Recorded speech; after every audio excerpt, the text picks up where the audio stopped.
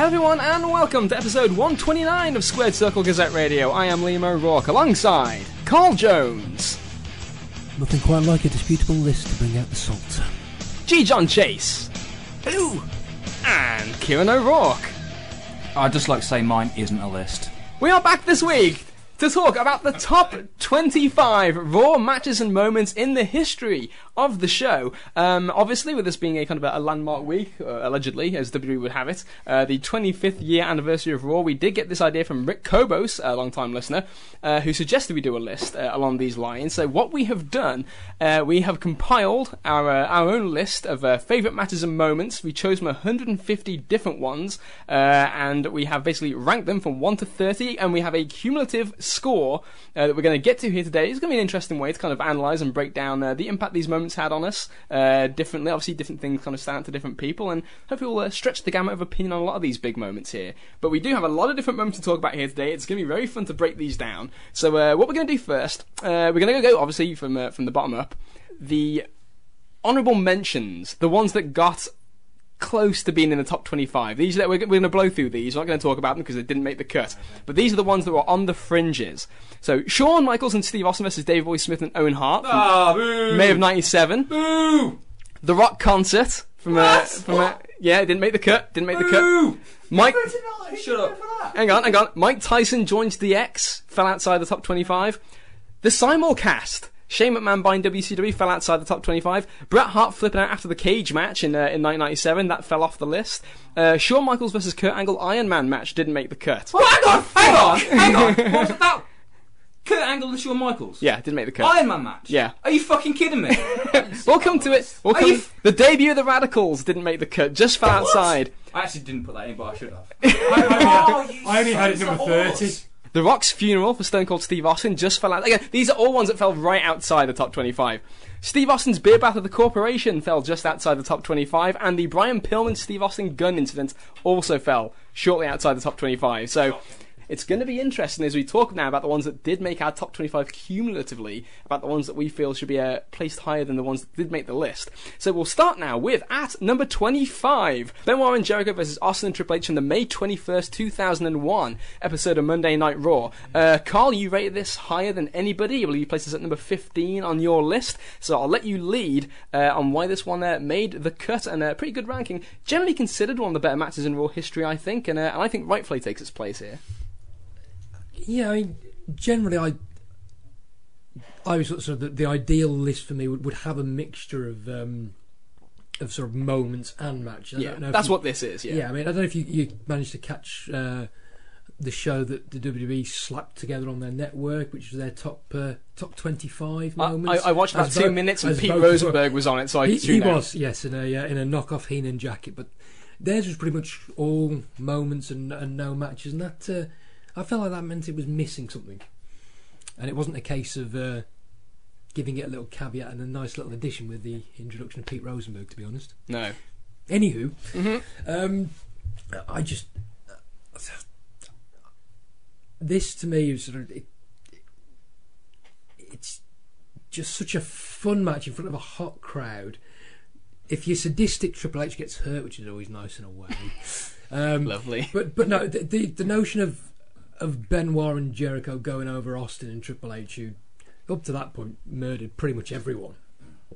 They'd beaten the shit out of Taker and Kane, out the Hardys. I think by that point, it was very much the sort of the short-lived peak, if you like, of the two-man power trip. So to have Benoit and Jericho go over was absolutely stunning to me, and what I hoped at the time was a real nice elevation for both of them. And of course, we know how it panned out with Benoit just a few short weeks later. But for that moment, as someone who'd loved Benoit and WCW as well, it just ticked the box for me. Yeah, it was again, the context of the time is very important, because after Mania 17 with Austin as a heel, the Taker and Kane thing just goddamn so dated, fucking stale. And this felt, albeit briefly, it felt like it gave it some impetus. Yeah, a bit of freshness, a bit of spark there, a bit of a catalyst to maybe bring things. And the heat in the crowd's great.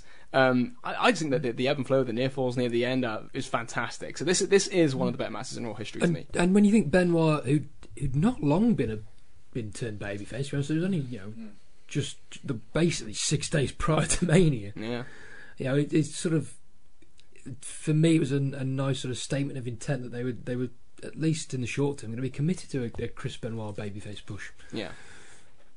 Such is life, we know it panned out, but still, I wonder how it would have panned out if Triple H hadn't got hurt, but who knows? Either way, as a, I think this is a real kind of, there are certain kind of matches and moments that I think really stick in people's minds because of the kind of the lens they're looking through, obviously, because obviously Benoit and Jericho, both heroes of the internet during the time, and people were certainly laud and kind of touting for a Benoit Jericho push in 2000 that fell short. And I think the Triple H injury sort of helps play a part in sort of the story of the match, in the sense of the way people remember it.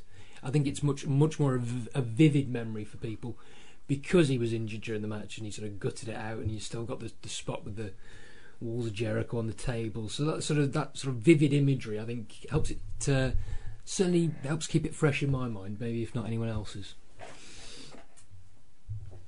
Any additional comments on this one, lads? Are you happy with its placement in the top 25 at 25? Yeah, where did I put it again?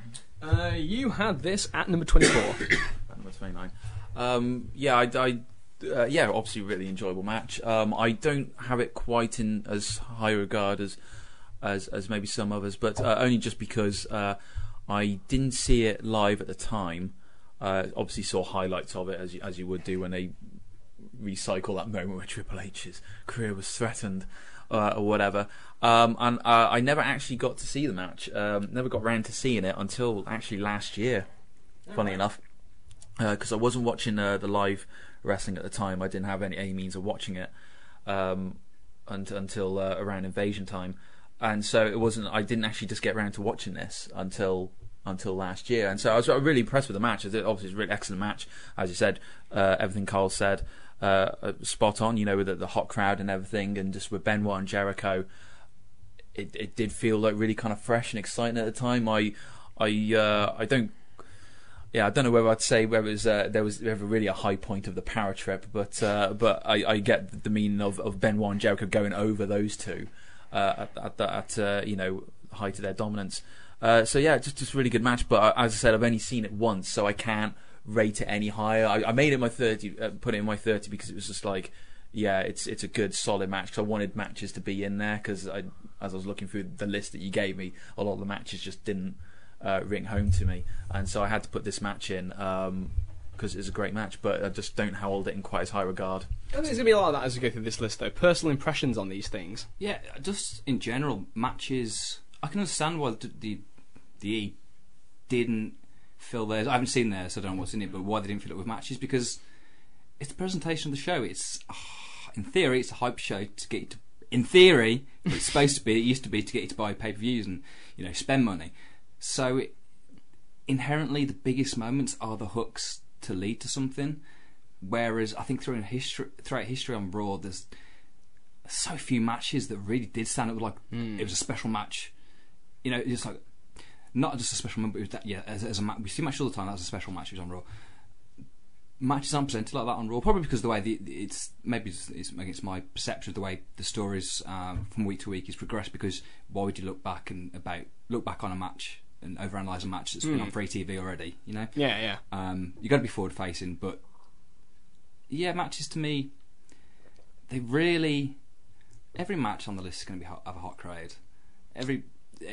All the matches to be on the list, yeah, all those matches on that 150, I'm looking at them. And I had so much trouble thinking, where do I rank these individually? Apart from the first one, which obviously we'll talk about. So many of these matches, like, okay, that's another good match. That's another good match. Oh, there's tons. What is going to elevate one over the other? That's why, to me, that's why you left it out. So I'll talk about it now. The Iron Man match, Shawn and Angle. For me, that made it, because it was like showing first of all, that fucking match is brilliant. It's great. It's Shawn underrated, great. It's Shawn at his absolute best. It's Angle as a badass killer at his absolute best. They're working together. It's 30 minutes that flows absolutely beautifully. And I think that's it, because it's those two guys showcasing those two guys what they could do. Great. That's why I put it in there. But in terms of match quality, that's why my little caveat of mine's not a list, because I really, really, really struggled to differentiate where would I rank matches on this list, because it's the whole. It's like it's almost like it was two lists. The match list was. It wasn't a separate thing to moments for me. It was really hard to differentiate the two. I see what you're saying. To put in, how do I rank a match compared with Tyson Austin? I can't. Yeah. So that's my little and That's- I'm going home now. So see you later. It made my top 25. What did? Angle HBK. Oh, thanks, man. We'll move on to number 23. We've got a tie for 23, so there's two things here. The first is another match. It is Shawn Michaels and John Cena, April 23rd, the 1 hour match from 2007 that took place in London. 3 votes this got. Actually, there are only 3 things that got 4 votes, by the way. Three moments in the history of Raw that all 4 of us could agree belonged in a top 30 list, so that's pretty interesting. But Cena and HBK, 1 hour in London. Carl, again, you rated this higher than anybody else, so I'll be keen to know what your feelings, your memories, your thoughts on why this one excelled, because you rated this pretty high. Well, this Number 14. Well, this wasn't a match I saw immediately at the time. It was I probably only saw it maybe 2 or 3 weeks later after you'd contacted me actually and said and you were keeping me clued up with everything that was going on as I was at uni at the time, didn't have access to Sky and was sort of drifting in and out of the product for a spell, and it was sort of on your recommendation and sometimes you can be apprehensive when someone recommends something to you, don't you? You sort of sit there and think, are they sort of building this up too much? Is it going to live up to expectations? So it was sort of a different way of coming at it as opposed to sort of the fresher perspective of the aforementioned tag match. So, but finally getting the chance to sit down and watch it, I thought it was absolutely fantastic. Wonderful pacing. It goes to show you, I always feel like there's a sort of a negative connotation to long matches, and I think it stems in part because there's been some dull Iron Man matches over the years, which we've talked about on this podcast. I think it just goes to show you Triple H epics in there. Yes, yeah, very much so. But it just sort of showed me that with the right pacing, and the right timing, and when you got HBK, who's just phenomenal, and Cena at the could you argue this was the sort of the peak of the anti-Cena? Yeah, I'd say Brigade, it was maybe just before which the year before this, but which it was still there. But right, wrong, or otherwise, It's still fairly honest at this point. Yeah, but very true. But right, wrong, or otherwise, that always added to the atmosphere. And sort of touching on Kieran's, but you're right. You're going to look at all these matches, and they are going to be hot crowds. But there's something about maybe sort of looking through rose tinted specs in the sense of it's a match we actually got over here. that was worth our time for a change. It felt like it was something of consequence. They didn't follow up on that in the following years, but still. Yeah. But I just an exceptional match from arguably the greatest in-ring performer of all time in Shawn. You've been watching so much Raw, you've realised that. There's 2 things that come out to me watching these. Yeah, me too.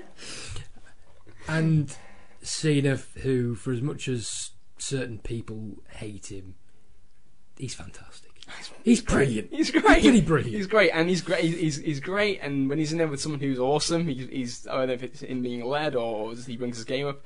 Either way, it works. It works, and this was the match where, because Shawn had a great match with Cena, I thought it was underrated at WrestleMania, and then the 4-way came right after this, which was also awesome. I remember this being the match. I was like, fucking hell, Shawn Michaels should be the champion right now. Like, he's so outstanding at this period of time. And again, I liked it because this was one of the rare Raws of the time that I didn't read the spoilers about, because obviously it's in London, so you can read the spoilers, because you tape it earlier in the day before it airs. And I didn't actually read it that day, so it's actually the way they set it up, where it was Edge and Orton was going to be the main event, and we're going to do Cena and Shawn at the 1 hour mark, and then it just goes the whole way. The thing is, like, because I've been wanting to do that for ages anyway. It's like, wouldn't it be great if they fuck with the format a little bit and kind of just do something that feels special and spectacular? It's like they did it. They do it with the right 2 guys in the perfect place. Yeah, I thought it was great. Excellent match. It comes down a lot of these things in terms of what you have in your mind. It's everything's inflated by your own experience. Yeah, it's an experience. Like if you loved the match the first time so much that you wanted to watch it again and again and again, then you would have. Yeah, I agree with that. It's the word. The key is the wording of moments. So we say moments. It's like, what does that ambiguous statement mean? It's what sticks out to you, surely. The feeling that you get at the time in that moment. Yeah. So I think that kind of sums it up perfectly. Kieran, you put this on the list too. Was all of them just Shawn Michaels moments? Well, it's funny you should say that. It's funny you should say that because it wasn't my intention to do that. But when I watch these matches back and I watch how much better he is than anyone else, that's the epiphany I had. Jesus Christ! Even with 4 years gone, that you still owe me, Sean. When he was off meeting Rebecca, or whatever he was doing. He is God. A long time. He's fucking so good. Body language. It's the story. It's the mannerisms. It's the. I can't remember the phrase. I wrote it down somewhere. It just stuck to me. It's just the body language. The way it's real when he's working. His body is. It's real and it's. Oh God, he's so good. So fucking good. Timing.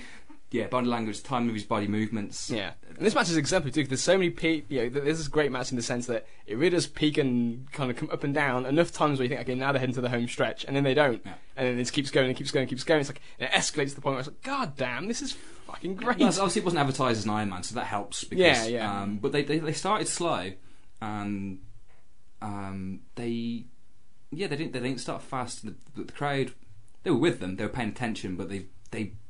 It was the work that captured the attention, and no one lost interest in this match.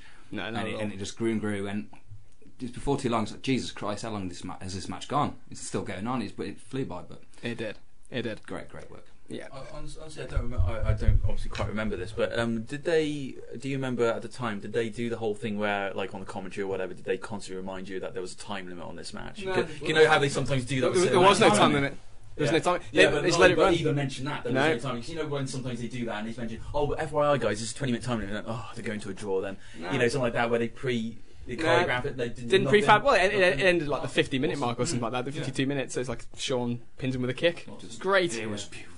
Yeah. Awesome finish. Awesome finish. Super kick's better than the stunner. He can hit it out. Oh, the way he hits it, the drama, the way he just falls back.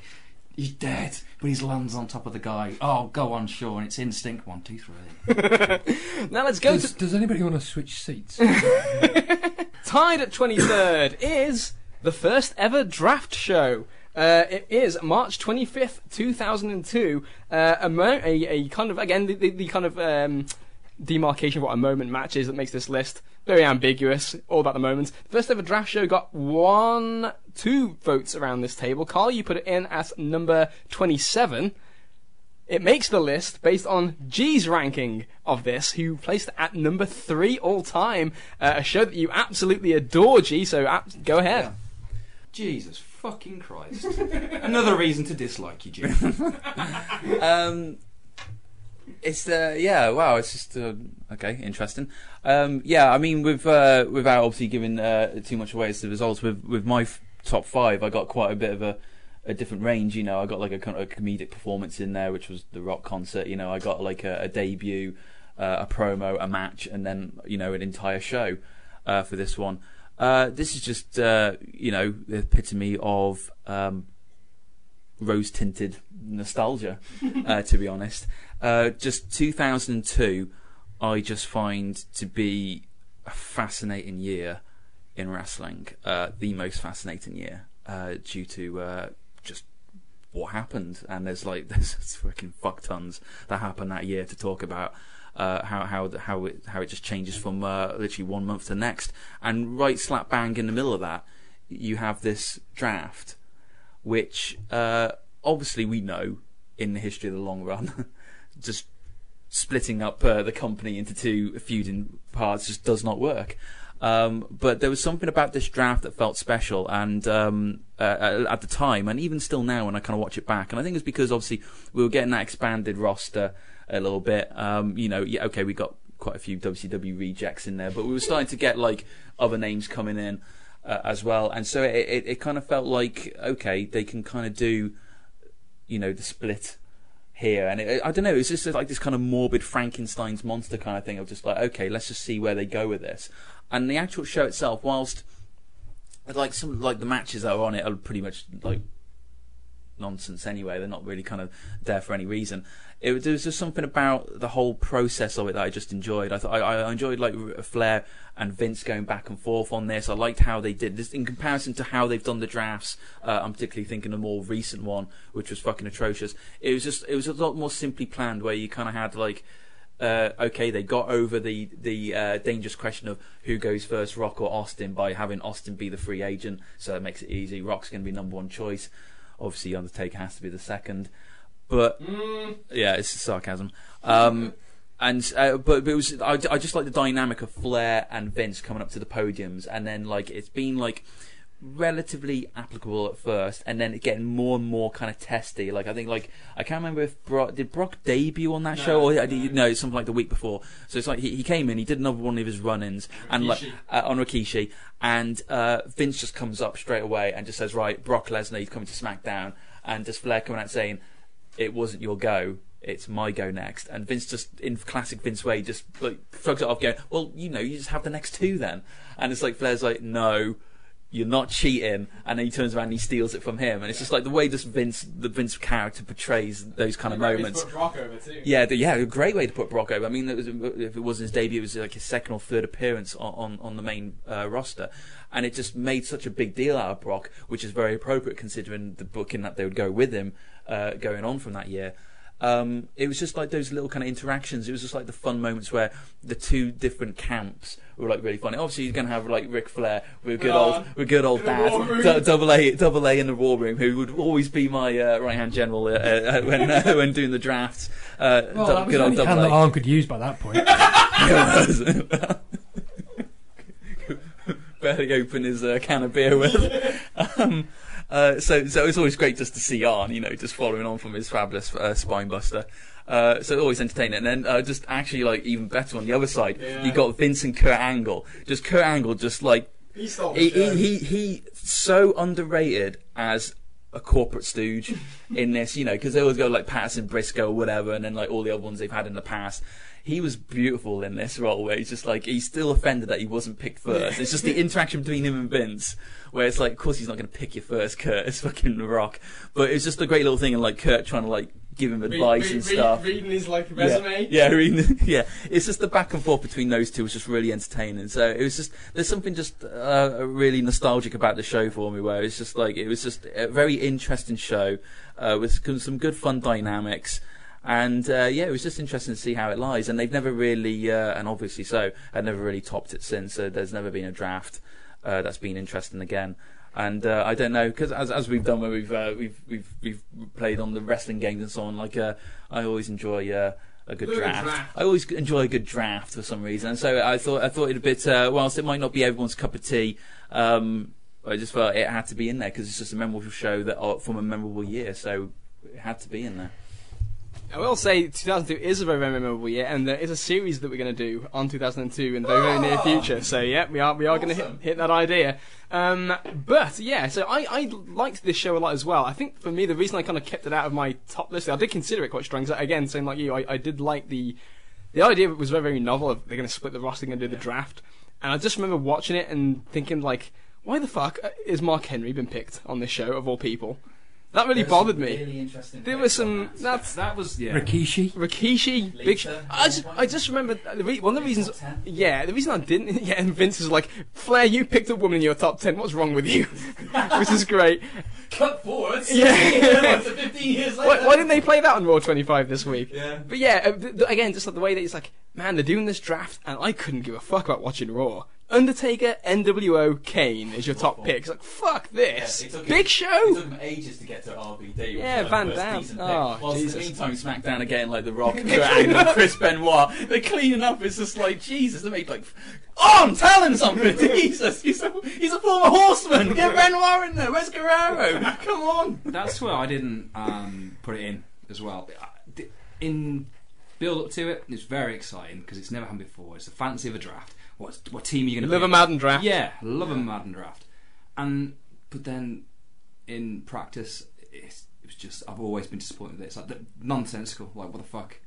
You're not why have you got that person in that? You've just shit all over your own fucking It's the way they do it, like, in their chest out, they're picking people back and forth randomly. It's like, well, I pick Edge. Well, I pick Big Show. Oh yeah. Well, I pick Rikishi. Yeah, the bit Why? where they go back and forth. Yeah, and it's just like They split up Bubba and Devon for no reason here, which is just a terrible idea at the time. Yeah, it kind of almost kind of falls apart, like the fact that they're going back and forth so quickly they're not actually thinking about their picks. They're literally just coming to the first thing. Oh, well, you picked a fat ass, so I'll pick another fat ass then. Yeah. You know, they're just going back. They're not even thinking because the feud between them is like.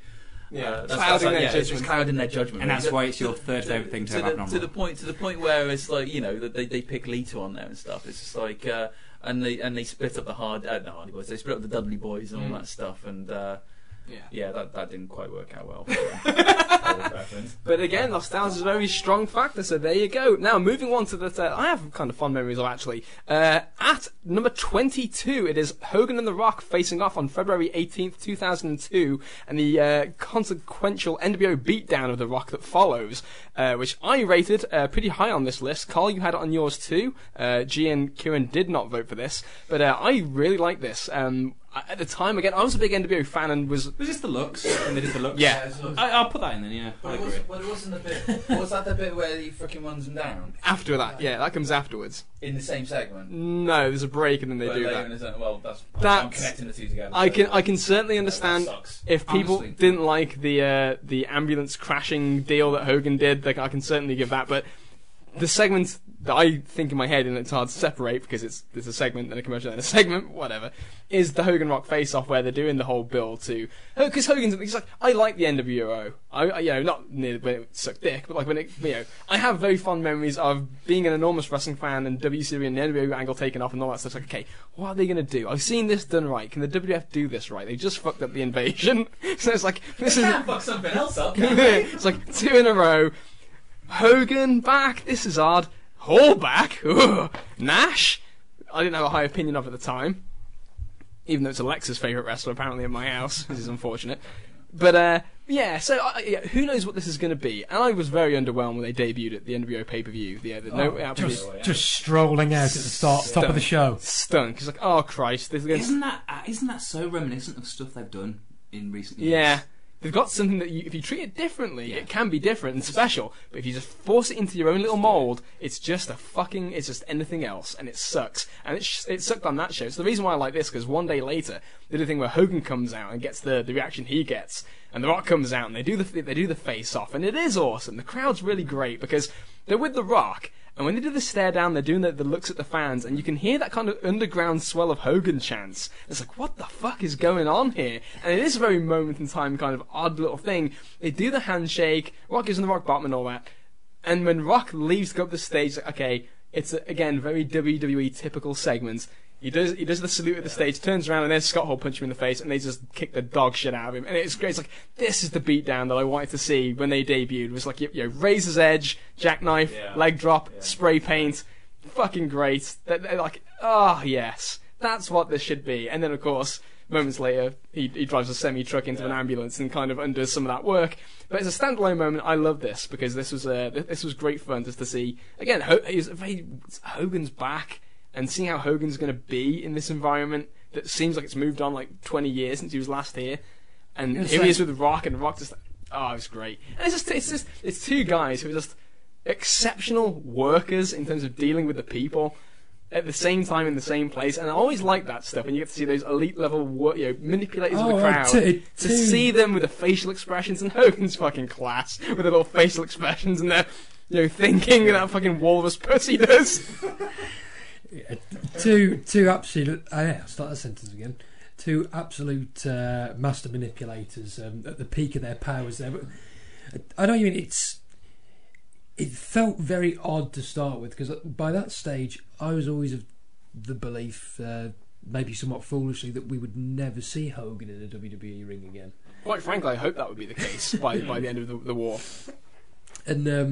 And like you said, there's concerns because of how they'd done the invasion angle prior to that. So when you think about the NWO and are they going to make a success of it, you sort of sit there and think, did I really want to say that in the first place? Probably not. But now that they've brought it back, can they make it work? All signs probably point to no. But then you get this moment, and I don't want to sound too hyperbolic, but to me when I think of Raw moments and just images that stick out in my mind as some in some way iconic, the stare off with the tilting of the head one way and the other is just jarring. Yeah. And the crowd are absolutely eating it up. You know, it's unfortunate that in years since then they've sort of bastardised moments like that by getting to March every year and someone pointing to a sign. Or, you know, So the other guys go, what? What are you pointing at? What do you want, mate? I'm stood over here. Come on, then. But yeah, and it helps in at least in my case, I'm able to compartmentalise the Yeah, the same. aftermath. That's the word. I'm able to sort of put that to one side and just enjoy the stare down for what it is. I'd have been fine if they never had any contact at that stage. They'd have just sort of, you know, backed away from each other, and we'd have gone into next week. But you know, just for that one moment, because you sat there and you got all these doubts, you think, Rock and Hogan. Is this going to work? Oh, the crowd are eating it up. Screw it on there. Scott Hall doing the edge and then doing the old razor, the fist bumps, like, that's ace. That was awesome. That was ace. mate. Yeah. So I can certainly see, like you say, if you can't compartmentalise, as you say, Carl, then I certainly can. I can certainly understand that. I mean, yeah, obviously at the time I was obviously hyped about it as well, being a Rock fan and so on, and I actually had falsely high hopes for the NWO and WWE. I thought, no way can they fuck this up. And I think probably the reason why I didn't rank it at all in there is, as I said, I can't split up the two angles at all. It is all one angle. And I just generally hate those type of things that are like driving something into something else, or like, you know, oh, we're going to lift up a car in a crane and drop it, or drop something on the car. It's just, I've never liked those angles. And I get the sense that Austin isn't going to feature very heavily on G's list. And it's just so I don't I don't kind of like enjoy those kind of like you know road rage kind of like hit and run kind of things, but and I think also probably the reason what might slightly dilute this for me as well is because they literally recreate that moment again on the actual night. With the face-to-face, they actually do it again. So when I think of it, I always just think of that one where the crowd's even bigger and even hotter for it, and they're standing looking at each other, and they're actually in the wrestling gear now. They're not just sat there where like they're not really going to do anything. They're just like talking, but now the actual action's there. So because like the situation's kind of replicated in a more infamous setting, I think that maybe just dilutes it for me a little bit. Fair enough. See, I actually didn't put it on the list because for that very reason. When I thought of the face-to-face and the head tilt, I associated it with a match. Yeah, completely. Yeah. Until you just said and went talked through, I forgot that happened before that angle. So yeah, there you go. There you go. Moving now to number 21 on the list. It is, and I was kind of pleasantly surprised this made the cut, but it did. The ECW invasion angle and the Paul Heyman heel turn on July 9th, 2001. This is where the invasion was not going so well with WCW. Buff Bagwell had really fucked the dog the week before. In a match that's still bringing Carl to vomit here at the table. Yep, he's dead. He's going. I'm not going to cut that out either. Listen to that angst for Buff.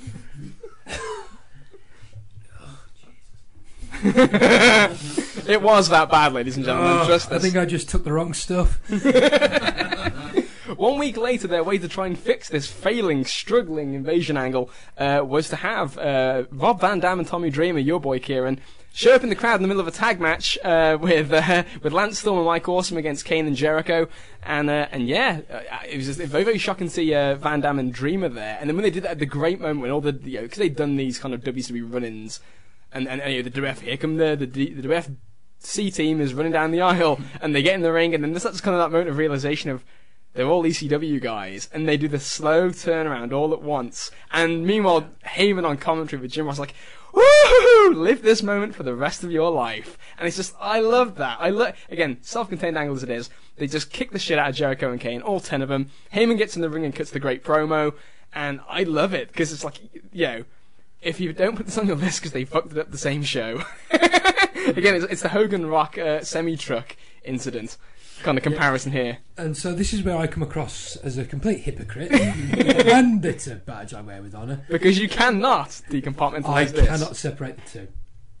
just because as much, whilst I don't like the angle that follows with Rock and Hogan with the sort of trailer truck into the ambulance and all that sort of thing, whilst I don't like that, I absolutely detest the announcement of Stephanie as owner and a merger of ECW and WCW.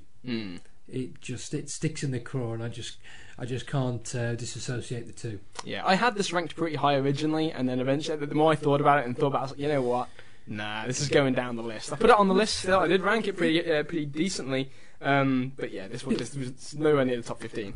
Because the initial part is so fantastic. It's great. It's a great moment. And you sit there and you think, the ECW is sort of the quote-unquote renegade promotion. It's the cool one. WCW wasn't cool in the slightest. Have them as the fly in the ointment, the sort of the disruptor, sort of almost take on both sides. Guerrilla warfare sort of tactics, that sort of... They could have done some great stuff. That sort of backdrop. Plus it's Van Damme. Yeah, Van Damme have been like the hero to like the fucking internet fans for like a year at least. Yeah, you can see that being a really cool dynamic, and instead... And Dreamer. Well, you can't have everything. Unless you're Tommy Dreamer at a buffet, in which case... We've got 2 hours, Tom. You walrus. But yeah, to then just drop so low to the point where you're not even going to get great Heyman promos every week, because Heyman is now the third wheel. Yeah. And it's just... Oh God! It's you sit and think, well, this is all just the backdrop for the McMahons that you feared it would be on its worst day. Yeah. Gee, this was number 10, I believe, on your list. So this was very, very high. I don't think you have a strong sentence for ECW around the time. Is that the base for this? Yeah, pretty much. Yeah, I mean. There are kind of times that I can slightly kind of break the two apart. I'll be a hypocrite as well. Though at times when you kind of like remind me of stuff like that, it does kind of make me reconsider. But I'll tell you why I put it up there, because I was thinking generally about, because when I saw you put it up there, and I didn't see the part where you said 2001. It just said ECW Invasion. I was like, oh, which one? Because there's been so many, there's one like in '97 which was pretty good. There's one in 2005, 6, something like that, which was I think actually probably both years actually, which were fun for various different reasons. But this is the one that stuck out for me, and the reason why, everything that you said, like Rob Van Dam, awesome, just to see him there, that was just like great at the time. And also just the general angle, how they actually carried it across. As you said, that they're all in the ring. It's that slow. It's that slow realization before even the turnaround, where you just think like, in my head, I'm just counting in my head, going like, they're all ECW guys, like all used to be ECW guys. What's going on here? And just like that kind of nice little like turn moment. And he said like how Heyman sells it. You want answers? It turns out I can't put how he phrased it. Yeah, something like also something like I think it's something about it's too extreme or something like that. It's too extreme for WCW versus WWF or something like that. It needs ECW in it, and it was just like really exciting because at the time I'd only just started watching ECW. I'm sorry guys, I was late to the freaking party. I'd started watching when they went out of business, so like I just kind of catched up, and I was in the early stages of watching it. So I was like, I bought like Anarchy Rules '99 and stuff like that, and November to Remember and so on. Just watching it, getting the gist of what ECW was like. It was fucking hot for Van Damme, and so like I just caught it right at the right time, where as they're coming in, like Van Damme actually kind of meant something, and so it was just exciting. It was just like, as you said, it was that cool thing, because you could turn around and say that WCW was never really cool, but it most certainly this version wasn't cool because it didn't have any of the names in it outside of DDP and Booker T. So this definitely wasn't the cool group. And yet ECW, what was great about this is because whilst WCW didn't have the major stars, the ECW one, if you want to call them stars, did, because they had Rob Van Dam, Taz, Raven, Dudley's, Rhino. Yeah, they had the people who had been previous like world champions there, had been like focal points. Mike Awesome, whatever, all the guys that had actually been focal points. So it's like, okay, whilst they're like slightly low on the totem pole of the WCW in terms of like the visual aspect of it, it's like they were the cool group, and now this is interesting. And it was that initial dynamic of like they're like the third team who are literally just gonna fucking fuck everything up because they're the Extreme guys, and it was like, okay, this is interesting. Where's this going now with these three pieces? It's like your chess usually played between two players, not three. How's this going to work?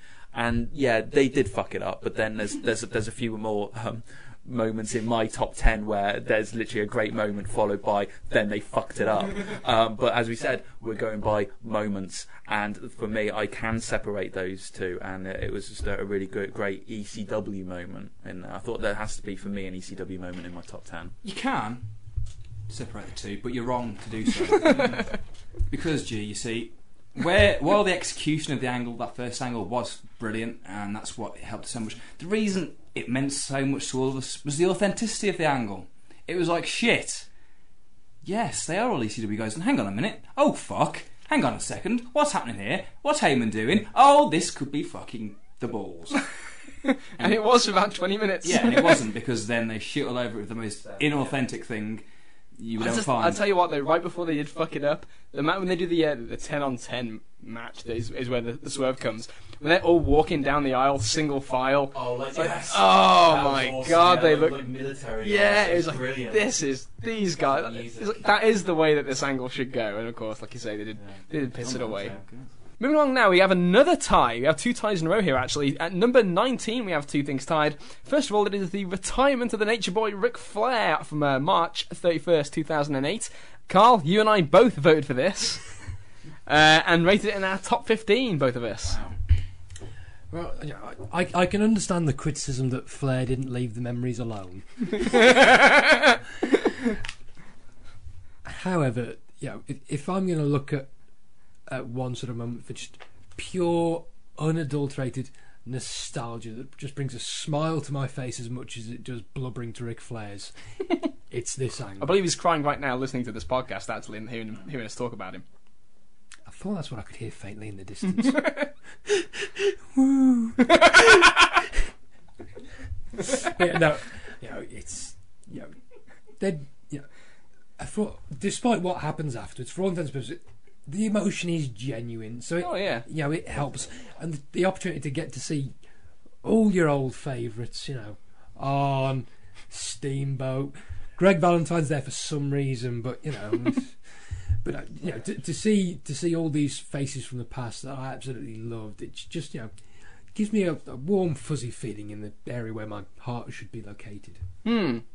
Yeah, so I was not a big fan of the way they built to Flair's retirement. I thought they did a pretty shitty job, actually, of the kind of what could It was, could have been great. It was absolutely haphazard. I won't argue that at all. Slapdash fugly, and for it to end the way it did, it's like, okay, at least they put him in there with the right guy in the right match, and but it's like, really, it's like, to me, it's like, it's all about this. We know he's retiring anyway, so just, you know, do what you're going to do.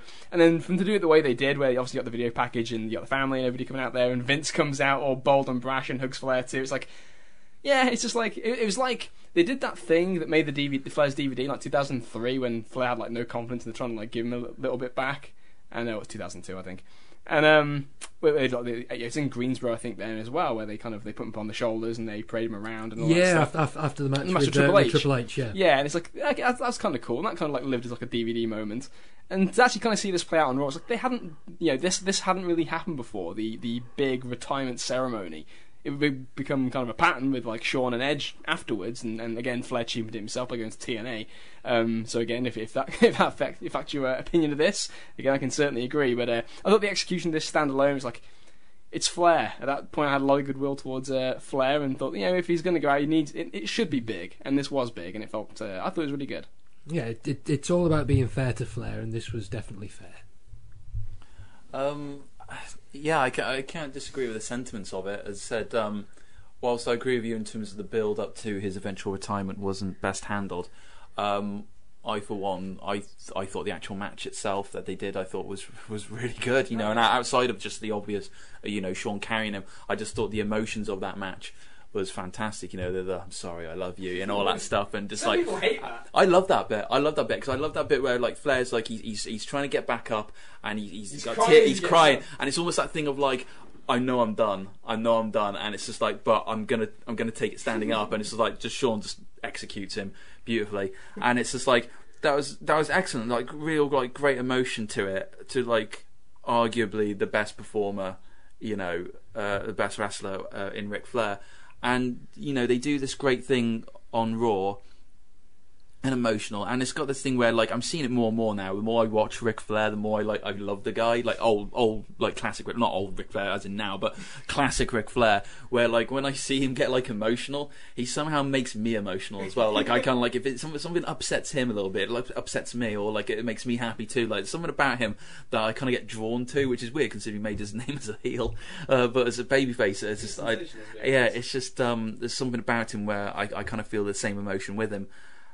And so I thought it was fantastic if it stayed there, and it didn't, and he fucking shat on everything by going to TNA, and so then I can't. It kind of stains it really, and again it's a hypocrite's corner really. With some of the other things I'll talk about being great that fuck up. This was just a real sour note because it was just like this one I can't let go of as being a real sour note for me because it was like, man, they gave you a great way out. The build up to it may not been great, but you wrestled Shawn. You wrestled the best in the company, and Shawn put you through a good match, an emotional match. And then for him to just shit it up by 44, in like TNA and all that shit, it was just like it was just that thing. Like it's like, man, when you think of things like with like Edge, where Edge didn't have a choice in his retirement, he didn't have a choice that Del Rio was going to be his last match. Just imagine how to live with that. Just imagine how to live with Del Rio being your last match, right? And so like Edge didn't get a choice, but yeah, he retired and he retired properly. Flair had the choice. He had the perfect retirement, and then he just shat on it. And it's just that thing of like, well, I know it's a wrestling business, and this is always the case, but it's just like, man, retirements mean nothing to people. And it's like you still get the same people like good old Shawn, like who stands by his retirement or whatever, and like Edge and people like that who have to retire no matter what. But it's just this one really sticks in my craw. It's like, man, they really gave you a great send off. And you just had to fuck it because you had to have another divorce, and you had to pay more divorce money. It may stick in your craw, but a send off with Shawn doesn't keep the bailiffs away from the door. Yeah, exactly. So because of that, it just it's like, man, they gave it to you on a fucking plate, man. It was the great way out for your career, and you just had to piss it away. And it's also, I think that was like last time before like we started getting like the really kind of bad, dodgy kind of Ric Flair stuff, where you just started thinking like, oh, Rick. What are you doing? Like, you used to get iced in TNA. It wasn't like as bad yet. It was still like, you were still kind of like, that's Ric Flair. And like, now it's just like, you just look at him and go, oh, Rick, what are you doing? Alright, moving along now to the one that tied at number 19. It is another match. It is Kurt Angle versus Chris Benoit Steel Cage. What? From June 11th, 2001. Sitting at number 19. So this is going to be a very interesting one to talk about. This did get 3 votes. G, you rated this high. You rated this at your number 9 all time. Kieran, this made your list. Carl, you got it on there too. I was the only one that didn't. Made number 30, I think, for me. Yeah, So you're number 30. You didn't actually make my list. Not top 25. Not top 25. You did vote for it though. I voted You gave for it a point, which is the key. So talk about it first, Kieran. I'm going to talk about this match. I understand completely why this match is in, because I voted for myself. Has to go on the moonsault. It's and then the headbutt. The German off the top rope. Fantastic. Kurt, what are you doing? But I'm sorry. Steve on commentary. Steve on commentary is probably worse. It's got him beat, and then he comes off the top with a belly flop. That Steve was absolutely majestic on commentary, but it's like watching this match back compared to I watched this back to back with the Iron Man match, which I'm still salty that's not on this list, and this match is just a fucking like a 4-move spot fest compared to that match. It's 2 guys fucking killing each other, and again, is that sensitivity thing so far down the line? Probably not of me, because I think I'm less sensitive than most people to this sort of thing. But it's a spot fest, and the spots are killing the 2 guys in there. And I just, as a pure wrestling match, no, I prefer so many matches on this list better than this. That was the reason why I didn't vote for it. It got completely in for that iconography of the moves, but. That is all. Absolutely, that's all. Yeah.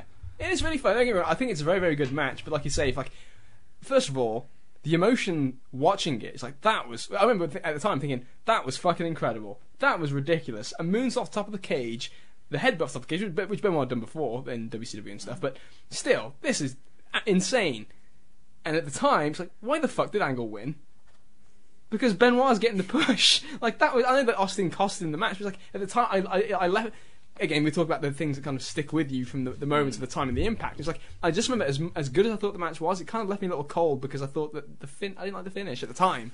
It made no sense. It was Kurt over the top, wasn't it? Yeah, Kurt's up, and then and Austin slams the door. So, the whole build to that. So the build to the headbutt. First of all, Benoit, he could have got out. He could have walked out the cage. Austin's there with the chair on the floor. He is eventually. Yeah, so he is eventually. But the reason why does Benoit climb to the top rope when he could have just walked out the front? Decides not to. Later on in the match, Austin is holding it shut with a bolt.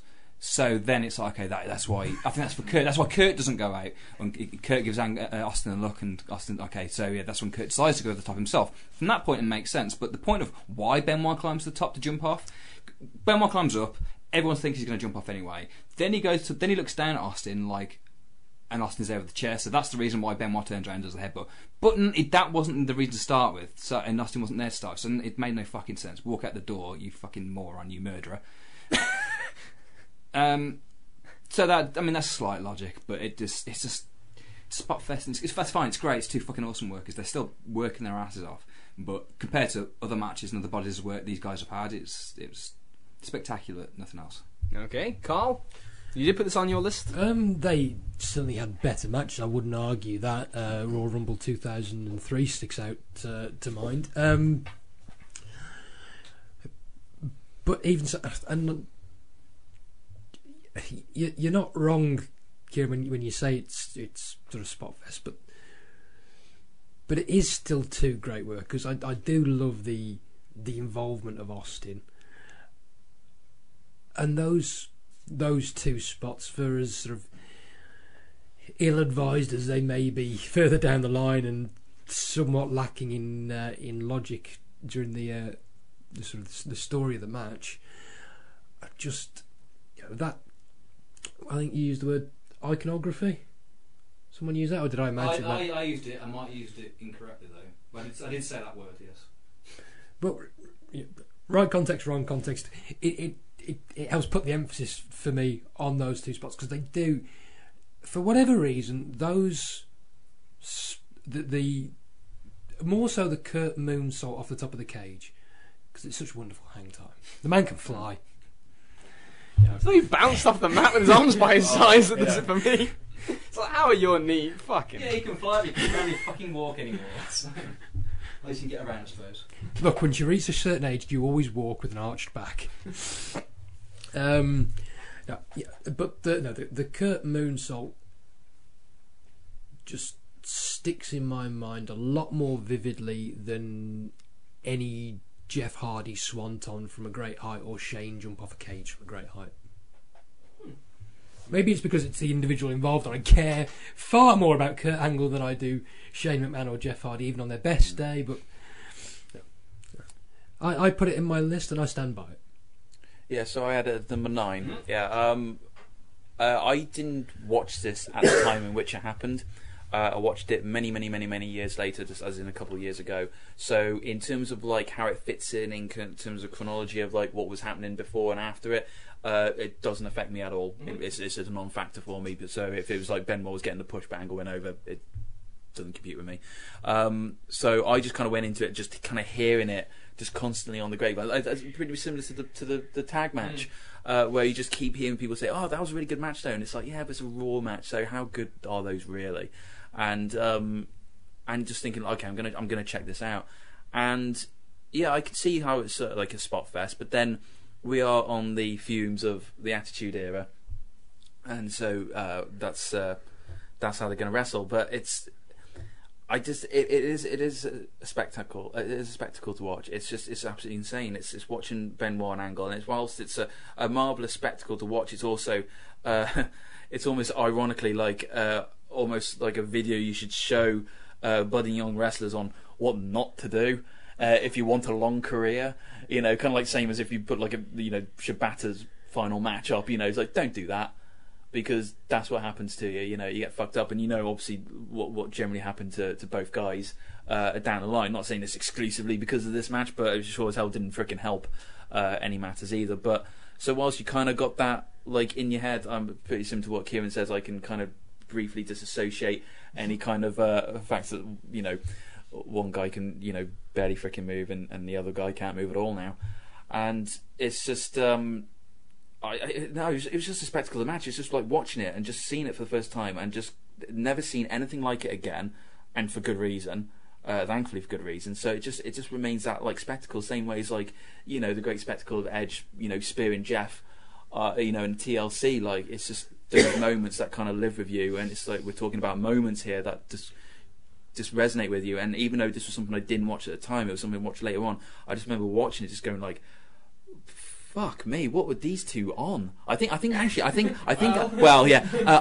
what led me to it is I remember now, it's when it was actually, I think I might have watched it last year. It was when Kurt came back to the company, and he did like a podcast. He was just talking about like matches in general, and he mentioned Benoit because he doesn't seem to have any problem mentioning Benoit in interviews now. And he just mentioned that match. He was just talking about like how they planned it and how they set it up and like how he felt during it and afterwards. And I just went, well, I've got to watch this match. And just watching it back, it was just it's just a spectacle. It's just fucking insane. It's like these two were trying to fucking kill each other or like kill themselves on it. And it was just like for like almost, you almost say for what really in the long run. But it was just like it's almost like a positive influence of it, but also a negative influence of what the Attitude Era was like. As I said, they're running on fumes at this point. But it's like, that's kind of what the Attitude Era was like, where it was balls to the wall. You're thinking Mankind, Rocket, Royal Rumble, and so on. These are the type of performances we got. That's like, yeah, that's why Attitude was so entertaining. But it's also like why we don't see that stuff anymore, because half the people that did that stuff are either dead or they can barely fucking move now. So it's like it's a weird kind of like match to balance to get back, where it's like the horror of the match, but also just a general isolated spectacle of like two guys who are two of the best in the ring, just fucking going way beyond the Call of Duty. It's not even a match though. It's like 3 spots, and that's with the German. Not for you. It's just watching it back just didn't do enough. All right, fair enough. Let's move now to tied at number 17. We have another tie here. It's actually the last tie we have. First of all, Steve Austin on the Zamboni. September 28th, 1998. This is the day after he loses the belt, I believe, at Breakdown. He's been knobbed by Taker and Kane. Yeah. Vince gives him the gammy old man middle finger at the end of the show. Yeah, the way he does it. So weird. Vince is fucking king of the world, the cat that's got the cream. He's finally got the belt off Austin, and I love this so much. Where he's got it in the glass case. There's a whole big ceremony. Police are around because they know Austin's coming. The fans are chanting his name, knowing, because this is the thing that I love about this, and this is how you book a babyface. When he loses the belt and he gets knobbed, they can't wait to see the great revenge. And with Austin, he always got great revenge in a sensational way. Yeah, that was. I have to interject because did I drop this one? Yeah, you dropped. I dropped this purely because I had about a list of about 20 Steve Austin doing shit moments, and I looked and I thought I love them all apart from maybe a couple of the top ones. They're all fantastic. They all represent ways to get Stevie's heat back or his shine back without cutting someone else's balls off, and it helps with winning on Vince obviously, but. All these moments, I love them all. It's all fucking fantastic pro wrestling. And I don't care where they're on my list. I just kind of threw them all in there and let them settle up where they may. Yeah. So this purely did make my list just because I thought I had to put someone else in there other than Steve Austin moments and Shawn Michaels matches. Yeah. So Carl, you rated this higher than anyone. This was number 10 on your list. Obviously, you love Steve Austin, and this but greatness in the sense of. As soon as he gets on the Zamboni, I know of course people get pissing their pants when he hits the ring. He actually drives it into the ring. Even before that, it's the he takes down the lights. It's the path to destruction. He's taking down the lights. He's nearly cutting power to the building. You've got Vince screaming down the. Don't let him in! Don't let him in! Yeah. Kane and Taker just standing there like a pair of lemons or whatever. Which is what they are, really. Yeah. They're props. Yeah, they're props for the important people in the angle. And then you've got the donut waddling cops behind trying to chase on foot. Get Get him, boys! It's like sort of that complete sort of sense of disregard that you'd expect from someone like Austin, as he just, he doesn't park up neatly into the ring. He moves the ring. He moves the ring, and people try their best not to fall over. He stands on top of it. He's flipping everyone Up on the way. It harkens back to Canadian Stampede, where he's got the handcuffs and he's flipping people off. It's not too dissimilar to that. Yeah. The flying clothesline on Vince, flying and Jim clothesline. Ross screaming, "Oh yeah!" Jim Ross doing someone throwing an Austin inflatable in there. I thought the crowd was about ready to riot. At one point, And they've cuffed him. They've cuffed him, and then he gets him again and takes him down. He's trying to almost headbutt him in the stomach, sort of thing. It's just Austin at his insatiable best. Yeah, absolutely great stuff here. Completely worthy of this position. Number 17, I think good placement. But yeah. Is that one that Nope. Kieran did drop it. Kieran had it in there, dropped it. You had this. You had this in there as well, G. Yeah, where do I put it again? You had this at number 27. 27. Yeah, so it's up there. Yeah, because I was basically trying to decide between this and the beer bath. I think when I was looking at Austin segments, and I was kind of struggling with this one between the two, which one to go with, because it's like, right, the beer bath is excellent because of Vince's swimming. That's great. Like Vince's face as he's swimming in the beer on the mat is like great, but this other segment with literally everything, not to rain on Carl's parade at all, he describes it absolutely beautifully, where like just everything from like the cops flipping the bird off as he's flying across and clotheslining Vince. I just thought I think it's just in the end. I think it was just it's the little moments like he crashes the Zamboni into the ring. Let's be honest. I think maybe I don't know, maybe because like the beer bath was parodied, I think, by Kurt. I think just kind of like, I don't know, maybe that has an influence on it, whilst the Zamboni hasn't really been parodied, at least as far as I'm not aware. That one's always the one. I guess this is maybe due to how WWE sell their product, because I always, of those two, I always see the footage of Austin flipping the bird as he's running across the top of the Zamboni to dive into the ring and stuff. I always see that as more iconic than the other one, so that's the reason why I went for it. But in terms of further the angle, like Carl described it best. Yeah. Absolutely sensational stuff here. Moving along now to the thing that it tied with at number 17, and I was actually very surprised this made it onto the list, but it did. It is Shawn Michaels' parody of Hulk Hogan, the Larry King angle, from August the 1st, 2005. This was absolutely superb, don't get me wrong. Brilliant. So Carl, neither you or I voted on this one. This was, again, fringe because I love this angle so much. I've quoted this about 1,000 times in my life. So how high did you two didn't vote for Me and Carl did not vote for it. So how high did Kieran? Kieran, didn't have it that high. Well, it's Shawn Michaels for a start, so I think that automatically puts it top 10. I had it pretty high, but not that high to get it that. yeah, so charts. G, you had this at number 12, Oh, okay. and Kieran, you had this at number 14. Oh, okay. Relatively. Yeah. Yeah. It's hilarious. It's Shawn Michaels. It's Hulk Hogan. It's Shawn Michaels taking the piss out of Hulk Hogan in a way that we've all wanted to do.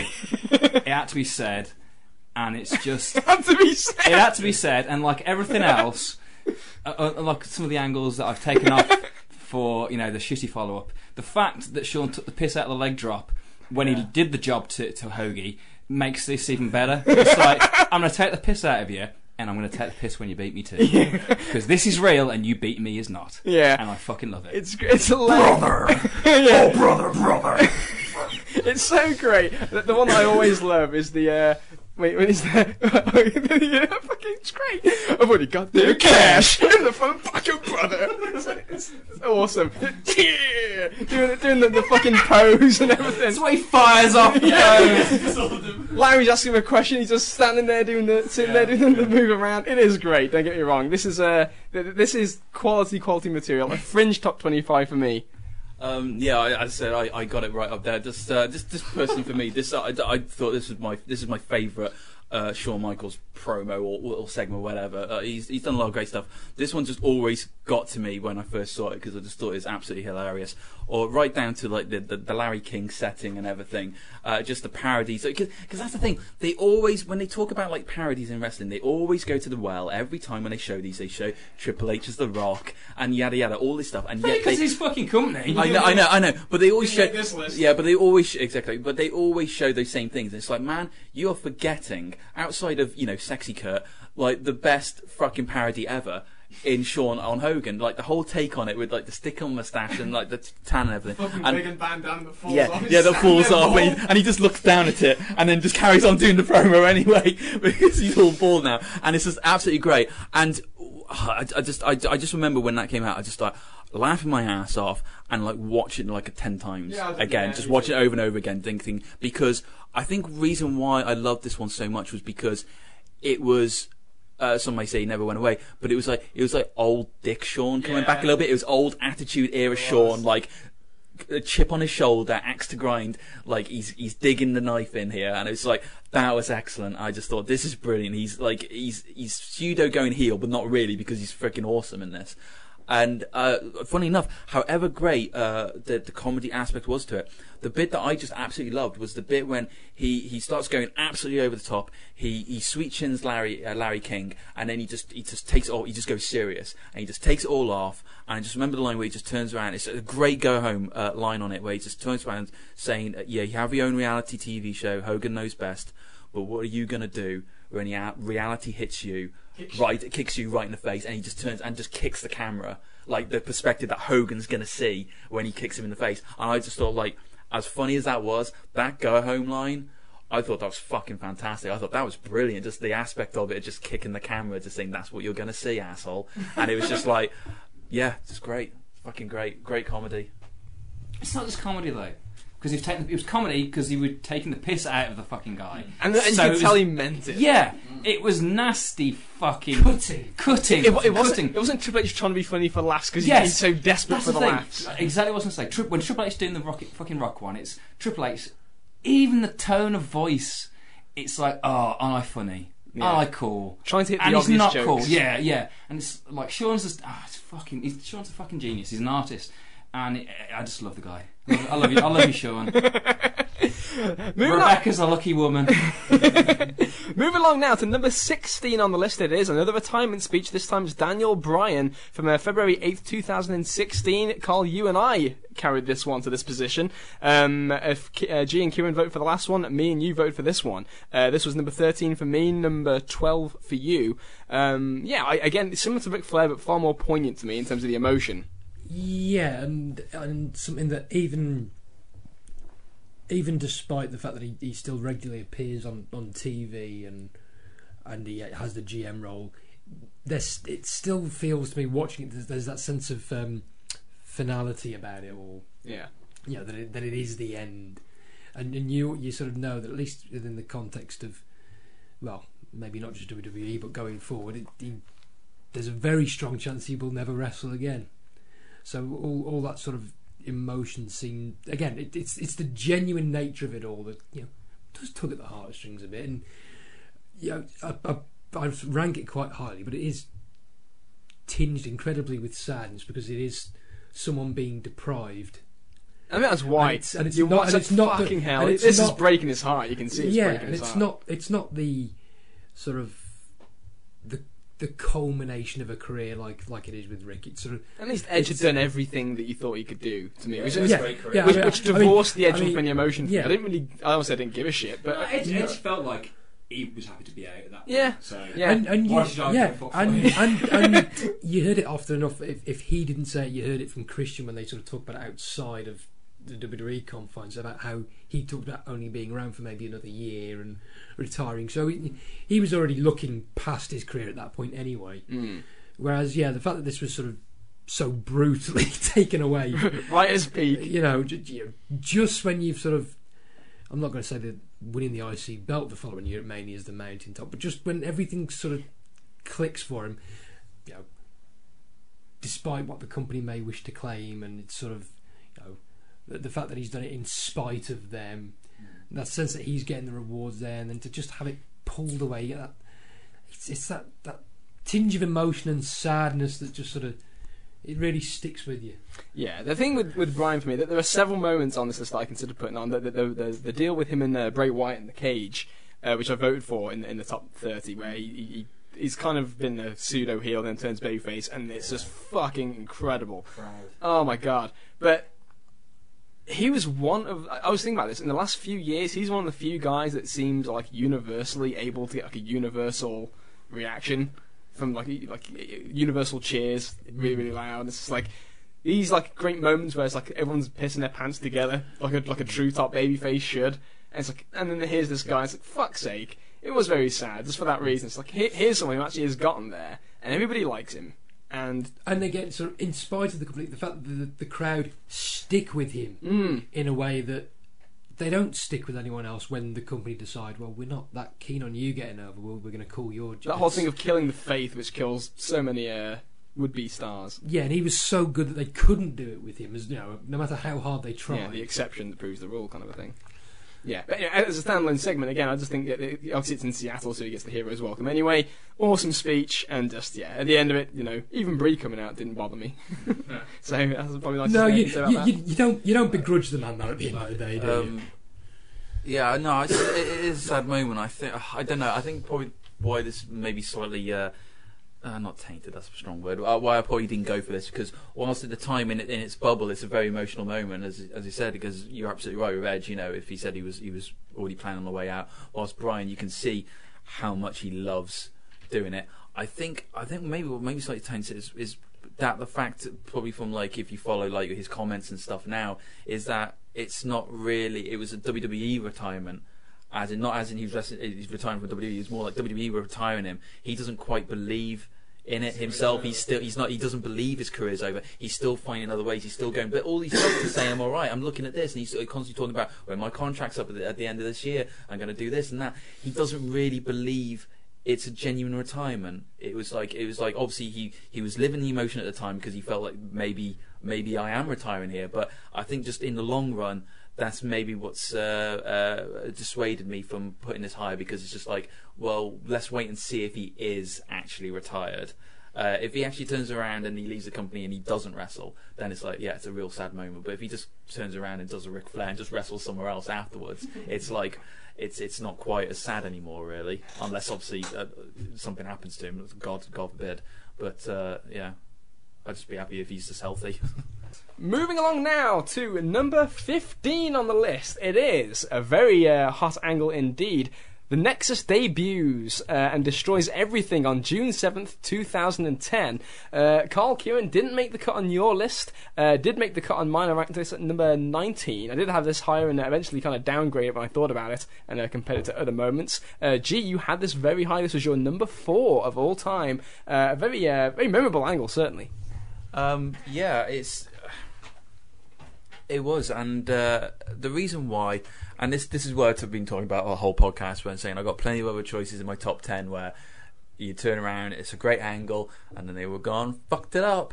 And this one, for me, is one of the most deplorable ones from their side of things, because it had been a while, it had been a few years since something really exciting happened, because this is before like all the punk stuff, and we'd just been dealing with a lot of kind of like boredom, really. A lot of Randy Orton versus John Cena. Yeah, just a lot of shit, a lot of mediocre stuff, and then we had the absolutely just ridiculous original NXT show.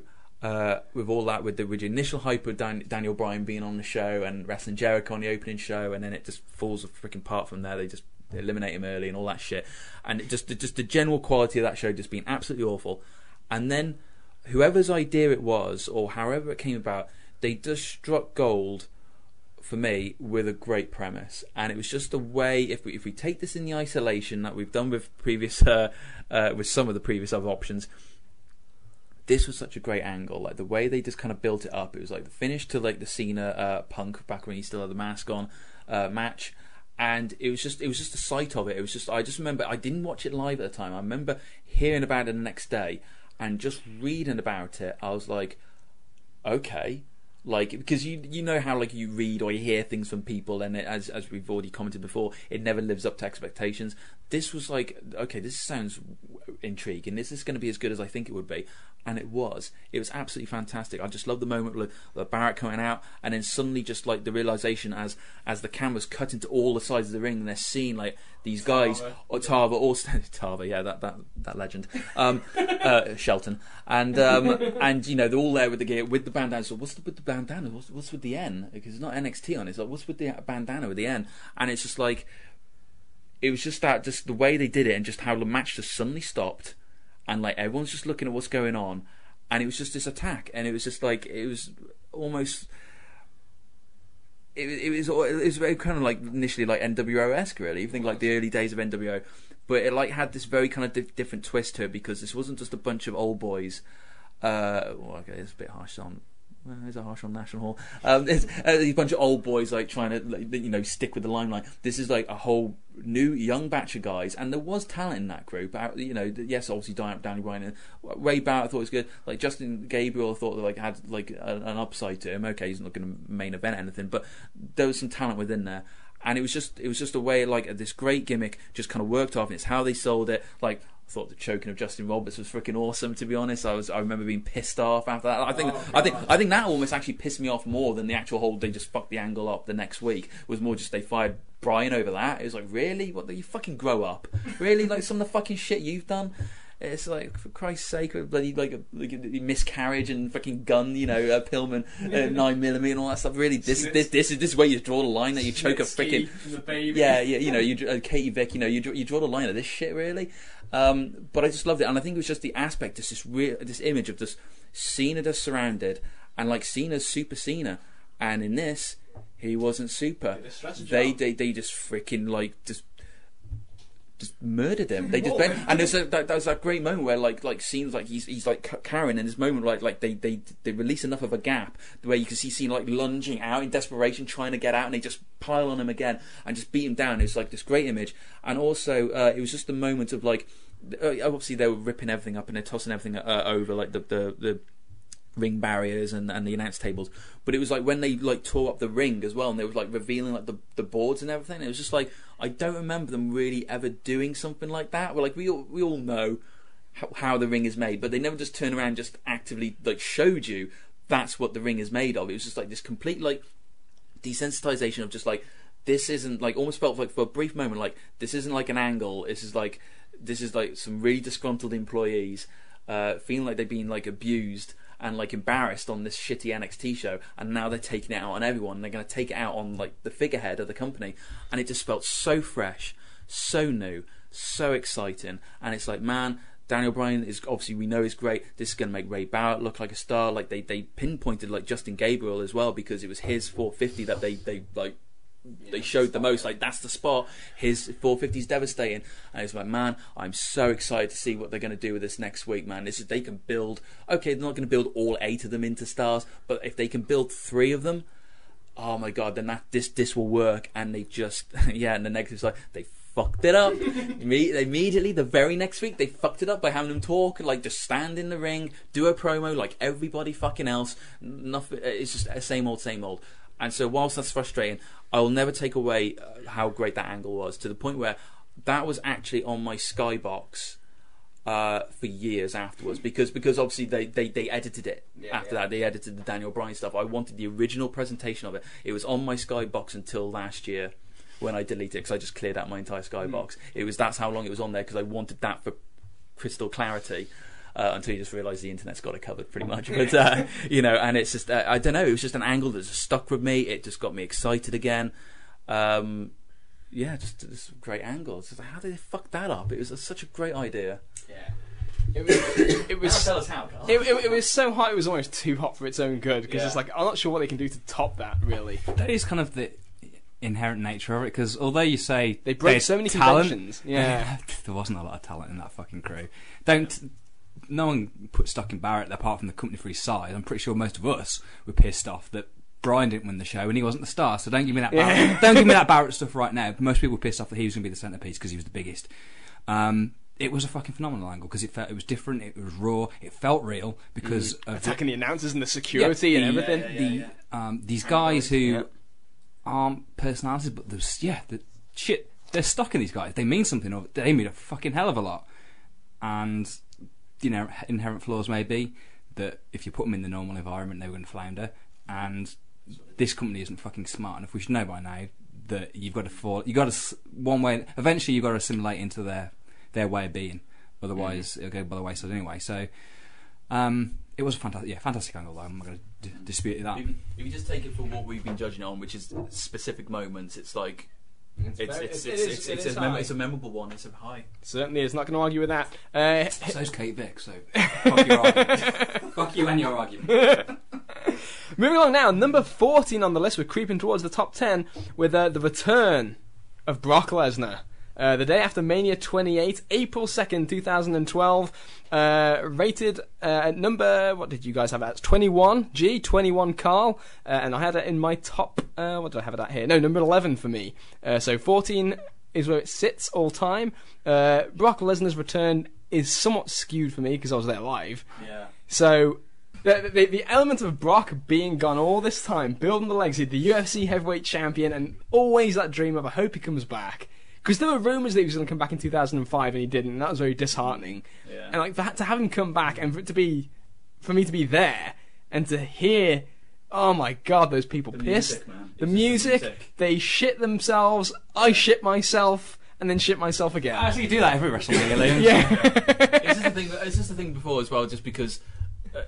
Obviously, because it was leaked beforehand, so like you had that like smattering of the crowd turn around, like Brock. Everybody knew. You know? Everybody had heard the rumor, but everybody also heard the rumor that Batista was coming back as well, and he never showed up. So it was that thing of okay, we've heard the talk. Yeah. But nothing until it happens. You don't know. That's it. You hope, you're desperate to see it, but deep down, until you actually see it, you're never going to quite believe it. Because there had been rumours before of Brock coming back. Like I said, in 2005, I remember they did the angle on Raw when they did Vince McMahon's big announcement, and we think, oh shit, this coincides with the Lesnar rumours. This is it. And then it turns out he's bringing back Matt Hardy. Yeah. But Sorry, no, you were in the middle of something. No, I was going to say, like I say, that the hope of one day him coming back, and just fucking him walking around the ring, people going crazy, F5 in Cena, and then kicking the fucking hat, which was awesome. Yeah, that was the best thing. Kicking the hat out the ring like, fuck this shit. And it's no chance. It's all coming from someone who just seems very real, very authentic, and it seems odd to say this as a follow-up to that, to the phrase authenticity, but otherworldly in a sense when it comes to the rest of the environment. He's so special. Yeah. And to get him back, when this falls into the sort of the Hogan category for me. I never genuinely believed he'd ever come back. Yeah, me either. So to see it was just phenomenal. Yeah, people pissing themselves in excitement. It was as loud a crowd as I've ever heard in person, and I think when you watch the tape back, it holds up with any reaction that we're going to talk about today. The hat kick was special because it's like you got to put into the context. Like, not only is this man amongst men, Brock Lesnar, the only manlier man is Steve Austin, obviously. But Brock comes out, and it's Cena, who people hate as the cartoon character, so he fucking beats the shit out of him, and it's like, fuck your hat, fuck your gimmick, and fuck PG, I'm Brock fucking Lesnar. In one kick, and it was completely natural because he's Brock fucking Lesnar. It's fantastic. It was excellent. I was just like begging for him to come back, because back, when he was on SmackDown and everything, he was like my boy. I just adored Brock Lesnar. I was heartbroken when he wanted to leave, and so I was basically, because I was still shamedly on the Cena hate bandwagon, and so I was still firmly just like it was a constant axe to grind with me on that one, because I was just kind of thinking like, you're only here because Brock fucking left, because that's what my genuine belief was at the time. I was just like, I said, if Brock didn't leave the company, Brock would still be the number one star in this company, because he's freaking Brock Lesnar. He's awesome. He's better than you in every way. So it's like, so you're only who you are because he's not there. So I was like begging for him to come back. It's like, please, just fucking save us. Can you just save us? And so, and I agree with you. Like, he had his UFC career, hugely successful there. It's like, he generally didn't think he was going to come back. He just thought he was completely over it. They go through like a lawsuit and everything. It's like, this is pretty much done. and then to see him like come back with the music and everything, you know, it's like whilst it's a kind of cartoonish meme now, you know, the Brock Lesnar guy and everything like that.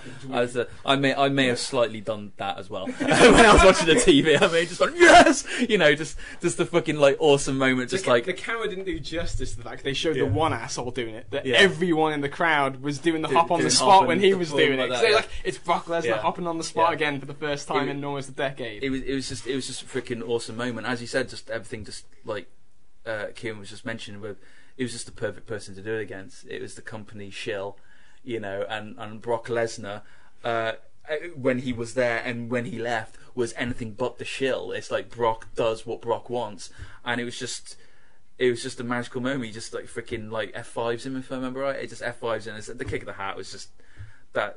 It's that great. This is the thing that they don't do this anymore. It was like one of those great moments of spontaneity. Yeah. Of just moment where someone's so fucking good and they just think, oh, I'm just going to do this because they're just going to fucking do it, and it's just awesome when they do. And it's like they don't have that anymore. They don't have the spontaneity because it's just all way too like scripted, you know what I mean? Like they can't even think outside the box. Whilst like Brock, it just never feels produced with Brock. It just feels like he, you know, it wasn't like, oh, I'll knock the hat off and then I'll kick the hat off into the crowd. It's just nothing.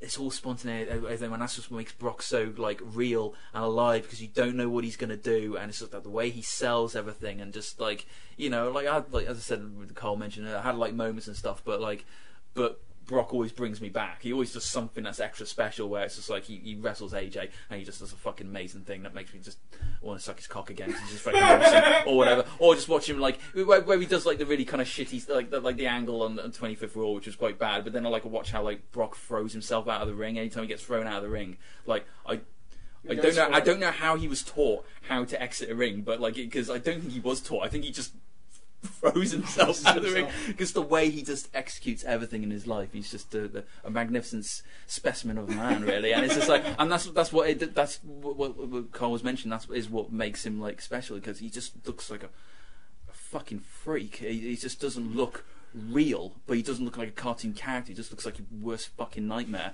come to life. And on that night, he was John Cena's worst nightmare. Yeah, great angle, great return, great reaction. Moving now to number 13 on the list, and you talk about great angles. This is one for me. The Batista thumbs down to Triple H on February 21st, 2005. I love this. Mm-hmm. I love this so much. This is in my top 10. I think this might have been my number 10. What's the key reason as to why? Because they built it. It was the best build for fucking... This angle sold WrestleMania 21. Yeah. Well, it was the build that Orton should have had in the first instance. Exactly, Yep. and they ballsed it up there. The number of buys this WrestleMania did is solely from this, and it's staggering. It did a great domestic number, and first of all, I love it because no one gave two shits about Batista before this angle started, and if anybody tries to tell me, Deacon Batista, Yeah. not so long ago. even like he's just like he's the fourth wheel in evolution. Orton was clearly the guy. Flair's Flair, trips his trips. Batista's just the muscle who's just there. And there were times when people were kind of getting to him a little bit, but nothing serious. And it was that pre-Survivor Series, that one-off when it was just an angle backstage when like Triple H leaves the belt there backstage on the sofa while he goes and does something. The camera just stays on Batista for a second, and he looks at the belt and picks it up, and everyone just pisses themselves in the crowd like, oh Christ, Yeah. Batista might turn. He's got ambitions. He's got an ambition. He's not the bodyguard. He's credible. He's somebody all of a sudden. And they didn't rush it. They slowly, so slowly... It's amazing that, isn't it? It's amazing how Slow something that build. the crowd didn't really give a shit about, but if you book them right, they do. Yeah. It's weird. Yeah. It's like Strowman.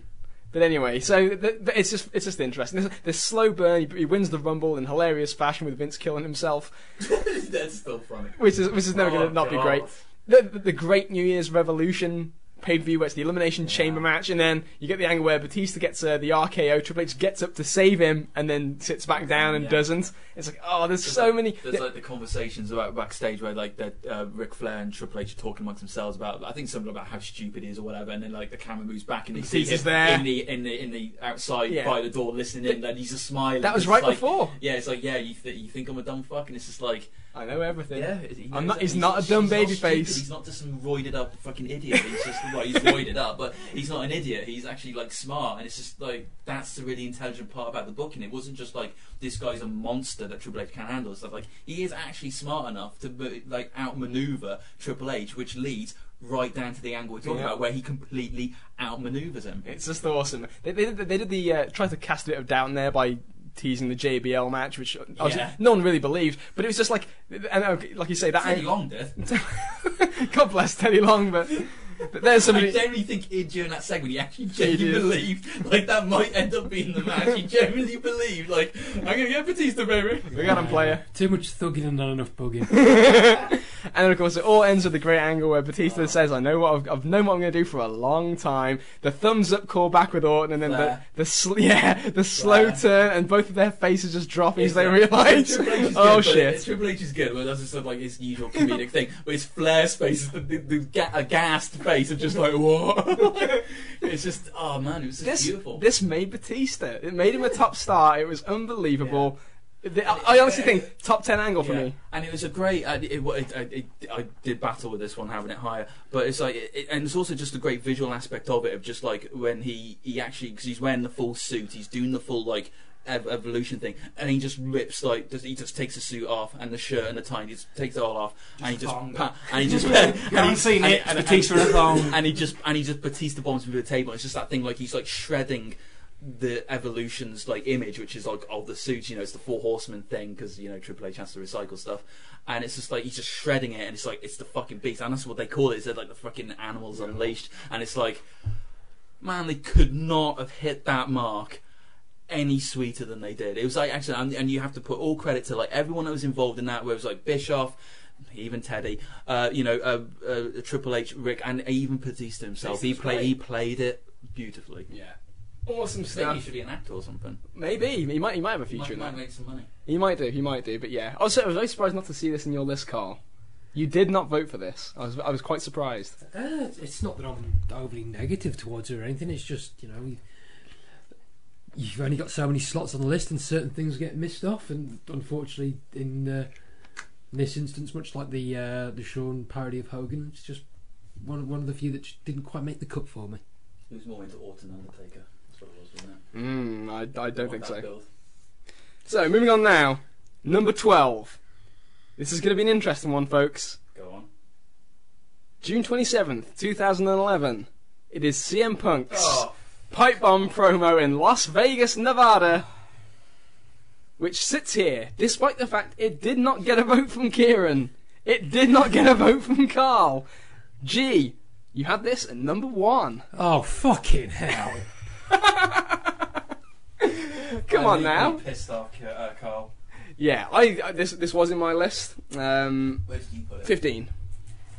Still low. 15. Well. I had it in there. You had it in there, then you dropped it. I dropped it because I realised I'd left something else out. So, it should make my list. But it didn't, though. Well, I didn't do a list, did I? I keep did. saying this. How many You keep times saying that. You do I gave have me to reiterate? But you gave me a list with numbers on it. It so. was on a spreadsheet, Liam. That was cell numbers. It wasn't an order. No. Apart from the top ones. I looked at what was at the top, looked at what was at the bottom. That was a list. You interpret it as... What are we talking about? CM Punk's Pipe Bomb, Yes. which obviously was I thought this was going to be a controversial hot button one as soon as G sent me his rankings. And I did have this quite high myself. And again, it was a matter of watching everything back and just my person saying, I like that one a little bit more, like that one more. Nothing against the Pipe Bomb. I loved, first of all, this is one of the ones where, because I remember we watched this together, Kieran, and I'd had surgery on my arm the day it happened, so I came back with my arm in a sling and I'm a little bit groggy still when I'd heard about this promo, and then me and you watched it together. And all we knew at the time, Kieran, when we watched it, was CM Punk apparently cuts this great promo on Raw. Don't know what it is, but I just read that it was a great promo. We watched it back, and we were just like, we were freaking out about it, because again, it's like the Nexus, it's the conventions being broken that makes this what it is. And of course, his delivery is just fucking out of this world. His delivery is fucking phenomenal. It's really interesting because you watch his back, and I do think now it's like, well, it's not that controversial. You watch it back now, it's like, he hasn't actually said that much. He just said, insinuated about the family. He dropped some names that hadn't been dropped in a long time. So, but that's what it was. It's the convention broken that doesn't even happen at that point in time. In terms of creating a buzz, it was fucking unbelievable. Without doubt, it should be on the list because, in terms of taking a guy who's not a tippy top guy and just shining all the focus on him through his own work in a 5-10 minute promo, whatever it is, it's phenomenal. But this is, for me, this is the one moment. This encapsulates opportunity that you can just do a promo out of nowhere and you've created something out of nothing, and you've got they fucking had the world in their hands with this angle. They did. And the reason again, it's it's soured for me. It's not like I'm judging it on what happened afterwards, but maybe that soured the emotion. And for me, it's just okay, just another angle. But the follow up is just so fucking piss poor. If you're going to lose so much, something so different to everything you've ever had before. And they could have just manipulated the internet. It could have been. They started out that way with the Comic-Con thing. Oh yeah. It pissed away. And I know it's not really in keeping with this list, but as I said, this isn't a list. So that's why I didn't put it on there, just for that, just sour taste because of the follow-up. But in terms of the initial moment, absolutely, it's probably top 10 moment. In all honesty, because of what it generated coming out of it. Yeah. Which doesn't happen very often to resonate like that. Yeah. G, you had number one. The floor is yours. Yeah, I mean, this just to emphasise what Kieran was saying. The reason why I put this at number one, because I was debating it with my number two genuinely, and the reason why I put this at number one was because, as Kieran mentioned, this at the time meant everything. This was like freaking huge. I again, like similar to you guys, didn't watch it live because who did? Who most people don't watch Raw, like at least in my friend group anyway. And it's just what makes this moment so great isn't just like those moments where he mentions New Japan, he talks about Ring of Honor, Colt Cabana, he breaks the fourth wall, he calls The Rock by Dwayne in this one, he calls him an ass kisser, and Hogan, and Brock Lesnar who split, and I'm going to split the same, but this time I'll have the title. I'm a Paul Heyman guy. He's got all these little bullet points that he's putting in these hot topic things, which are great, and he does the whole thing about his doofus son-in-law and idiotic daughter, and he goes, when Vince McMahon dies, and so it gets a bit of ooh from the crowd and everything. Oh, let's not talk about an old man dying. Those points are all kind of great, and they are quite great pinpoint marks, which basically what's categorises it as a pipe bomb. It's like mention things that are maybe a little bit too insidery. We have talked about this before about like how really good are those kind of moments really when they reference things that most of the watching crowd won't reference. Those bullet points aren't what make this great. It was how they focused on one character so perfectly.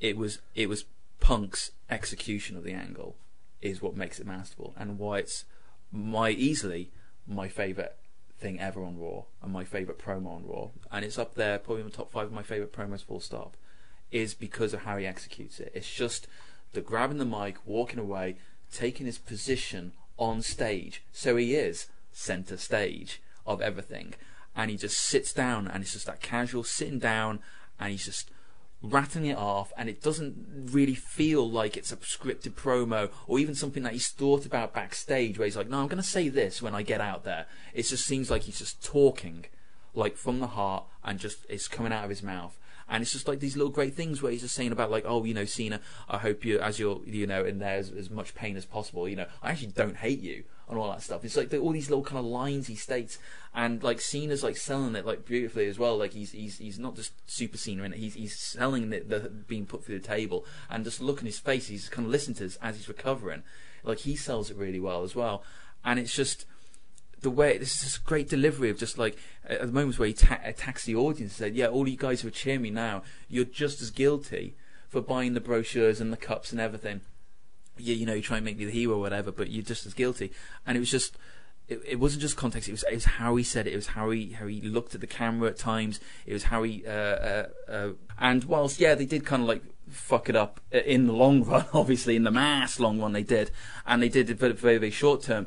It was a great build up for what was a great pay per view in the Money in the Bank as well. So whilst the very next night might have not been perfect, there were some great little moments along the way. He had the thing where he had the contract negotiation with Vince, which was incredibly entertaining, and also just the Money in the Bank. So whilst in the long term it didn't really pay off in the end, I thought in the short term it still holds up today as just like a real standout moment, and that meant everything to everyone. And it was actually probably the last time, or like that period of CM Punk, the summer of Punk, and the next year when he had the title reign, that's probably the last time I was really excited about the product as a whole. You're right. So moving on from that, following on from what was a great angle, I think that, and this is going to kind of sum it up for me, I think that with stuff like the Punk promo and with the Nexus, stuff that is a standalone, isolated, one great moment, I kind of not necessarily hold against it, but there is kind of a mental ceiling for me. I'm like, that was absolutely awesome. I love the way that made me feel in that one moment. But moving on, it's like, yeah, exactly. There's always something else. So that ties into what's next on the list for me. At number 11, X-Pac's return, joined the Generation X in March 30th, 1998. This was carried by me and you, Kieran. Two very high rankings. You at number 5, me at number 9. So I'll throw this to you first. Fucking, you talk significance. This is what I mean. This is the flow of the Monday Night War in one show, and this was one of the key moments of that night after Mania 14. Yeah. And we've had years of talent going seemingly one direction to WCW if they were worth anything, and a bunch of cripples and Mark Mero going the other direction. The momentum was there, the attitude was there, and obviously Mania was the pinnacle, everything leading into that. And then this was, okay, but what next? Now we're going, and this is now, Austin's been crowned, and this show is, I think we said before, this is the start. This is pure attitude now, this show. We're going in this direction, and let's see what happens. And it was, if you're going to sign someone, you're going to bring someone back. This isn't just signing Sid. This is... I love it. It's not Sid. This is a guy who's synonymous with Hall and Nash, with the NWO, with the Clique, Shawn Michaels, lesser Triple H, because obviously he wasn't important at that time, relatively. So it was this is the first, okay, the momentum started to go the other way now. The product's there, and also the intrinsic behind the scenes, the direction, the momentum of signing talent, the excitement of what's going to happen next on the show. Now it's starting to happen the other way as well. Not only is the product edgy and different, you're going to get something you're not going to seen before. Now, what is going to happen? The anticipation and suspense, and it was just all part of that. And Pac was the perfect guy to bring back. He was the former guy who'd come back, and he did a little axe grind. He fit the character, he fit the attitude, pun intended, perfectly. He fit the gimmick perfectly. The promo on Hogan and Bischoff. Yeah, and it was like, as simple as it is, just saying, Hulk Hogan, you suck, pal. It was like, everyone felt that. It's just like, yeah, we are fucking sick of that shit. Like, this is where it's at now. The gravitas of it, the energy of Pac, the attitude, and it was like, as if you had that trench mentality for the E or the F at the time. It was like, fuck yeah! Yeah! Come on, boys! Yeah! Back in the game! We got one back! Yeah! And it's a guy we like who's fucking cool, who's not an old guy. Who's like, because I liked him anyway. I thought he was great as well. I loved him in 6. I thought he was a great chicken shit heel. And the thing for me is like I said, I put this in the top 10. This was my number 9 because watching it really was after 2. Because I loved we raged on WWF. But when WCW got hot with the NWO, I loved watching Nitro. That show was so much fun when the NWO was at its peak. And it's like you say, with Punk and with the Nexus, it doesn't feel like there's any kind of promotional shift. It's one segment. Yeah, if those angles never happened, does the world change? Exactly. That sums it up for me. A month later, the Punk thing might as well have never happened. And at the time, you don't know that, of course. We're judging these moments. That's fair enough. But in the moment of X-Pac turning up on the WWF, it really was a sense of that Raw after WrestleMania feels like a different promotion to me. And it's one of my favourite episodes of Raw ever. And a big part of it is the fact that when Pac comes back, it honestly feels like the wrestling, not because of him necessarily, but it is representative of the wrestling landscape has just completely changed, because now it feels like this is the cool promotion, and it's not just because Austin's hot, it's because now things are happening that are again just DX becoming hot as it was. The Outlaws had gotten hot at the time and everything. Really, I think you could put the whole formation DX 2.0 is this. I kind of class it all. Yeah, maybe you could, because the Outlaws were such a perfect fit as well, and obviously they teased it. Well, they teased it, but then I guess Sean had put the X on it. Yeah, so that it was there anyway. So when it happened, it was like the most natural thing in the world, and that's beautiful thing when booking seems natural, when wrestling seems natural. It's Yeah. amazing, and it was a perfect angle for me. So yeah. Yeah, absolutely, absolutely. Moving now, we are breaking the top 10, ladies and gentlemen. At number 10, it is the highest ranked match on the board. I was very surprised it got this high. It is Too Cool, Rikishi, Cactus Jack, and The Rock against the Generation X and the Radical, sitting at number 10.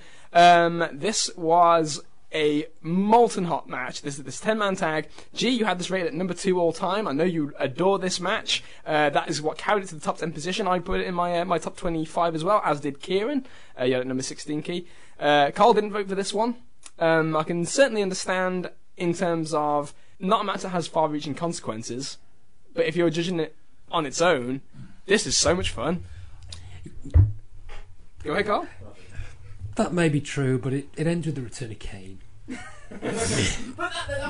No, Crazy. no, it's a really it's the crowd are molten, and it's a really fun match, and I don't that idea of always wanting to see Guerrero and Benoit, not so much Saturn really, but Malenko as well in that. I like Saturn. Yeah, I like Saturn. Yeah, nice white boobs on. Match his wrist tape. I like that bit of coordination. Good point. Good point, Mum. and I've honestly got nothing against it, but again, there's a finite number of slots on the list, and for me, it just didn't quite make it. In the same way that I don't disagree with anything you said about the X-Pac return, but I never gravitated towards him, so maybe I don't have as the consequential nature of it. I could wholeheartedly get on board with, but I don't necessarily have a fondness for it, if that makes sense. But the 10-man tag, you are... It's really fun, but again, limited number of spots and certain things. And that to make you, the cut. there were better matches. Yes. I had that same feeling. I did like this one. I made sure to put it on the list because I enjoyed it so much at the time. But again, when I look at weighing up the great matches in Raw history, I think I probably rated a couple better than this. Quite a few, actually, if I really thought about it. Yeah, it kind of made it in there so high to me. The importance of, again, those guys jumping ship from WCW. Thanks, Little Kev, for that one. Little Kev and Big Kev, I guess, played their roles. It's not even just Little Kev and Big Kev. It's Big Little Mike as well. Big Little Mike. There you go. So yeah, I wanted it in there. It's a shame. It was so fucking hot. And the construction of this match is great. It's 10-man tag, so you got obviously 5-a-side, and the building up of like star power as they tag into the match is progressively bigger. So the pops are progressively bigger, building up to obviously when a Rock finally tags in. So that's just beautiful. It's so simple. Peak Rikishi for me. Yeah. So, Hell of a time. Yeah. It was fleeting. It was the start again, similar to the Pac one in that this is the added thing of momentum in the war. It just really stands out in my memory just how fucking hot this match was, and it's got Too Cool in there because it was supposed to be 5-on-2. Yeah, obviously, and then come those two fucking nerds and that fat bastard. But they were over, man. So they were over. They were great in their roles. It was It was. It was. Everyone played their role perfectly. It was really good. Really, really good. I mean, whilst I'm glad that I think this is actually the best match on Raw, so I'm glad that I actually, and if my placing it at number 2 got it to that position, and I'm glad of that because I do think it's the best. And it's like thank you to Luke Edwards for this. I'll always thank him for it. I never knew this match existed until he mentioned it on the 2000 year review show, and I've never looked back on it. It's in my top 5 favourite matches of all time because I just enjoy it so much. And I think like the reason why, because I also, FYI, because what didn't make the 25 was the Radicals debut, which I did have in like number 8, I think, on my list on there. And I'm sure I'll go into more detail when we get to it in the timeline, but that was like such a key moment. Whilst you guys probably saw that in terms of like how you saw in terms of like the Monday Night Wars, what was going on there, I saw that as being like the most definitive, like you just mentioned about X-Pac being definitive a moment. I saw this as a definitive moment in my wrestling war. It was a Monday Night War because I was only getting back into wrestling. It's like I got WCW where like there's wrestlers who I recognise, but over here there's The Rock, and it's like what where am I going to hang my hat? Which company? And there were 8 guys that I liked in WCW, It was like Sting, DDP, Rey Mysterio, Billy Kidman, and Eddie Guerrero as part of the Filthy Animals. Then 3 members, not Shane Douglas, of Revolution, and then literally in one fell swoop, 4 of those 8 switched to the other side. That more so than for you guys with X-Pac or even Jericho or whatever. That was way more of a momentum shift because like Benoit and Rey Mysterio were like my boys, and like Benoit were like in WCW, and Benoit obviously was just in the title mix, so he was like quite hot at the time. And Dude, you get into wars later than the fucking Americans in World War II. and it's like in 2 fell swoops they killed. It felt WCW's future. They killed the future whilst also securing their mid card. And then like WWF's mid card, it was just like I know the irony, but hey, 2 of them became world champions. But and the whole thing of them being brought in, I thought was fantastic because we're talking about like not just the moments now, we're like referencing before and after. I thought the before and after was good on this. It didn't like diminish, like the way they brought them in. I thought was like really effective. Earlier on in that night where they do the heel turn on Cactus Jack, got a lot of fucking heat. It was a really kind of like a really kind of fun moment which built up the crowd to that. Yes, the crowd being strong is a big thing for that. But hey, guess what? With everything else we're going to say in the rest of this top 10, the crowd being hot's also very important as well. But let's not take away the actual action here. Like the stars, as I said, Rock was never hotter. Triple H as well. X-Pac is there. It's just been a superb heel. Cat Foley's there. And yeah, you have like Rikishi and Too Cool, which were ridiculous. Like those 3 shouldn't have worked together. They shouldn't have worked individually, but somehow they did. It was an entertaining act, and it was just kind of like an epitome of watching that crowd. I completely forgot the crowd doing that. Yeah. The fucking Icelandic thunderclap. Yeah. I'm like, Jesus fucking Yeah. Christ! It's Scotty Too Hotty. I could beat the shit out of that guy. Why are you cheering him? Oh yeah, he's ace. Wish I could do the worm. And what's more, an MSG crowd are doing that, the Rumble as well. Yeah, Yeah. of course. Oh, that's even worse. But it's just like, but let's not take away from the action of the match. With it being a 10-man tag, it could easily be very convoluted, but they stuck to a nice rigid structure. Everyone got their chances to shine. Everybody looked great in it. They all had their moments. They built up perfectly to the right person to get the hot tag with The Rock, where the place goes even more fucking molten, where like the freaking foundations are crumbling underneath it because the crowd are going so awesome. And just the back and forth action was absolutely fantastic. And within this, there is the most perfectly executed textbook, so textbook they put it into the No Mercy video game, German suplex that Chris Benoit does on Rikishi. There has never, ever, with no debate, ever been a more perfectly executed German suplex, particularly on a fat ass like him. It was so good, they literally just photocopied it and put it into the game. That was Wonderful match. beautiful, but again, Pac was the star of this match for me. I thought he was awesome. As the in this. fucking bumping every time you need to get shine on the face, particularly with Rock. Rock must love X-Pac Yeah. because they've got such great chemistry. Anytime you need to pick the pace up and get some shine on faces, tag him Pac and let him do his thing, and he was fucking brilliant. And it's like Triple H, you fucking owe that guy a whole crate of beers full of gold. that was very good. You get the idea he owes him. Yeah, it was again taking nothing away from the match with my own placement. It was just I thought it was, I mean, sensational. Yeah, it's one of those matches that again, it's actually interesting your perspective in terms of watching this after the fact. Because I think that a lot of the it does. It's like those moments where you can kind of capture the feeling at the time. And this really does capture the feeling at the time for pretty much all the guys in the match. It's like a perfect picture. It is. It's like perfect picture just captures It's the a time moment, capsule match. That's the phrase I was looking for. You don't need to necessarily watch the angle before it. You could just watch that match and just get it. It's like that match outside of pay-per-view shows. That match is like a perfect photograph of the year 2000 and how fucking hot the company was in that year. That match just encapsulates that year. Moving to number 9 on the list, it is dialing back the clock to 1997 as Bret Hart turns heel on March 24th, 1997. Carl is bowing up to the microphone. No, I I'm rated this. just keeling over. I voted this at number 16. Carl, you had this at number 8. Kieran, you had this at number 18. This is just fucking sensational. This is the best promo of Bret Hart's life, in my opinion. And not only that, but the angle afterwards where he beats up Shawn Michaels is even better. The old figure 4 around the ring. Oh, post. kicking him in his little trick knee. Talk about things you never thought you'd see. As a child watching that in '97, you just, mouths aghast, eyes bulge, It's Bret Hart. He's slagging people off. He's not being very nice. Ripping on America. What's going on? I used to believe in you. You were going to inspire me to think of a course. graphics. Yeah, I knew you were going to fucking get that in. But no, it is just absolutely stunning. You know, the solid, dependable good guy who just sort of blows it all up. But he's been fucked so many times by the system. But it's not in the conventional sense. You know, it's a new take on sort of the heel turn.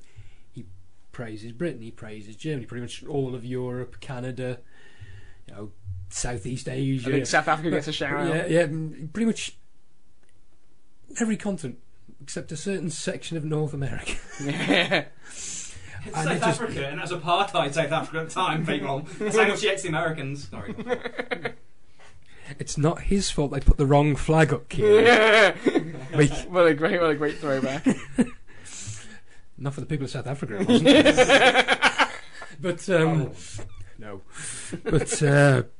But no, just like you say, the best promo he's probably ever cut in his life. You know, a real sort of off to the races we go, and we've sat and talked about moments where they're isolated moments and they're wonderful, but it's always tinged with a bit of sadness or regret because of what transpires afterwards. With this, you know, it gets the ball rolling, and it's just like a damn avalanche. Yeah, it's absolutely wonderful, and probably kicks off. Depending on which day you ask me, probably my favourite year of the company. Yeah, which sounds odd to say because it's not Austin at his peak because it's not 98. It's not the best year in company history in terms of profits or anything like that. But the dynamics of the Hart Foundation and Austin and Shawn on the other side and Shawn's heel turn and the crisscrossing, you know, across the border, it just starts off a really enjoyable period for me. I love what I love about the Bret character is the condemning of the culture of America endorsing brutality and violence, and the way he's going to deal with this is by being more brutal and more violent to their heroes. It's like this guy's deep down, he's being a prick, but he's wrapping it up in like just this tinge of logic. He hasn't changed. No, they've changed, and they can kiss my ass because of it. And Shawn comes down and calls him a belt mark, and then just gets laid to waste, which is hilarious. But this was absolutely outstanding stuff. Top 10 for you, Carl, and I just think absolutely brilliant. Moving on now, number 8. It is the second angle on this list from March 30th of 1998. This is Steve Austin stunning Vince McMahon the night after WrestleMania 14. Of course, the crowning of Stone Cold Steve Austin as the champion the night before, and this is where we get the angle where Vince McMahon in his suit with a new belt comes out and gives it to Austin, who drops the old belt on his foot and he sells it. He takes the new belt, and then they have the great discussion about whether they're going to do things the easy way or the hard way. It's great back and forth.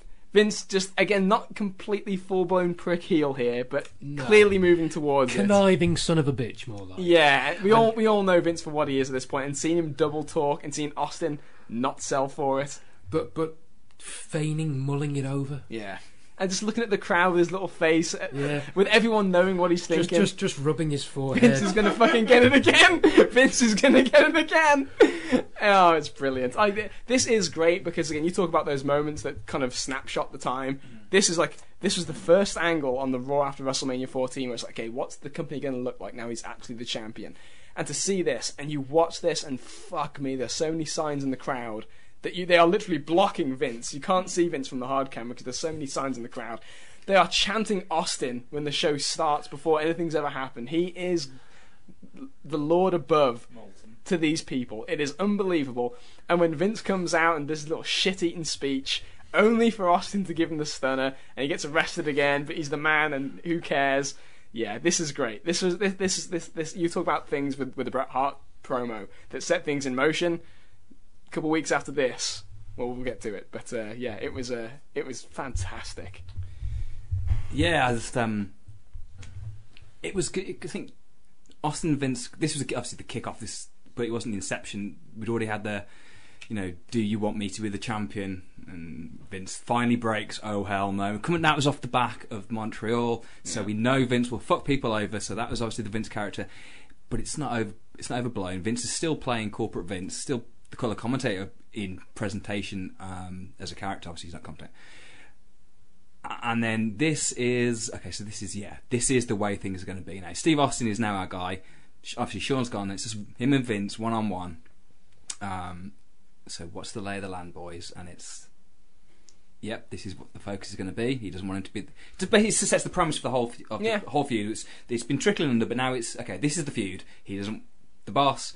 You got to learn to be flexible, Yeah, Steve. It's just absolutely beautiful in its simplicity, in its naturalness, in its in the prefacing of what's happened previously with the character of Vince, the real life character of Vince coming out in Montreal, the character of Steve Austin coming through independently of Vince, but now it's just the most natural clash in the natural world. Crossover in the world for the two characters. And now we're going to go to the races, and Vince is going to do the slightly more wackier elements to his character in the presentation with rather than so straight laced with the presentation, that falseness.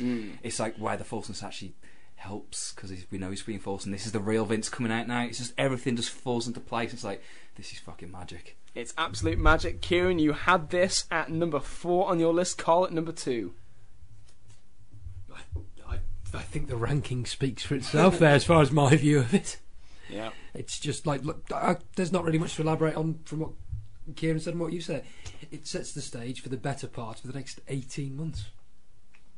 And the company just skyrockets. Simple as that for you? Yes, with our Lord and Saviour Steve Austin at the helm. So that sits at number 8. At number 7, the second coming to me of the Lord and Saviour, the return of The Rock after 7 years away, February 14th, 2011. An unbelievable moment in promo. I absolutely adore this. This made my top 10. This was my number 4 of all time. So after, again, you talk about the fucking malaise of WWE, and they've bought, and the Nexus angle's ballsed up by this point. It's gone. They're going to announce the host for WrestleMania. Who are you going to call? Who's it going to be? There were rumours it was Justin Bieber. They did the angle right before where a woman's high heel comes out of a limousine, so you think it's going to be a woman. What's it going to be? Okay.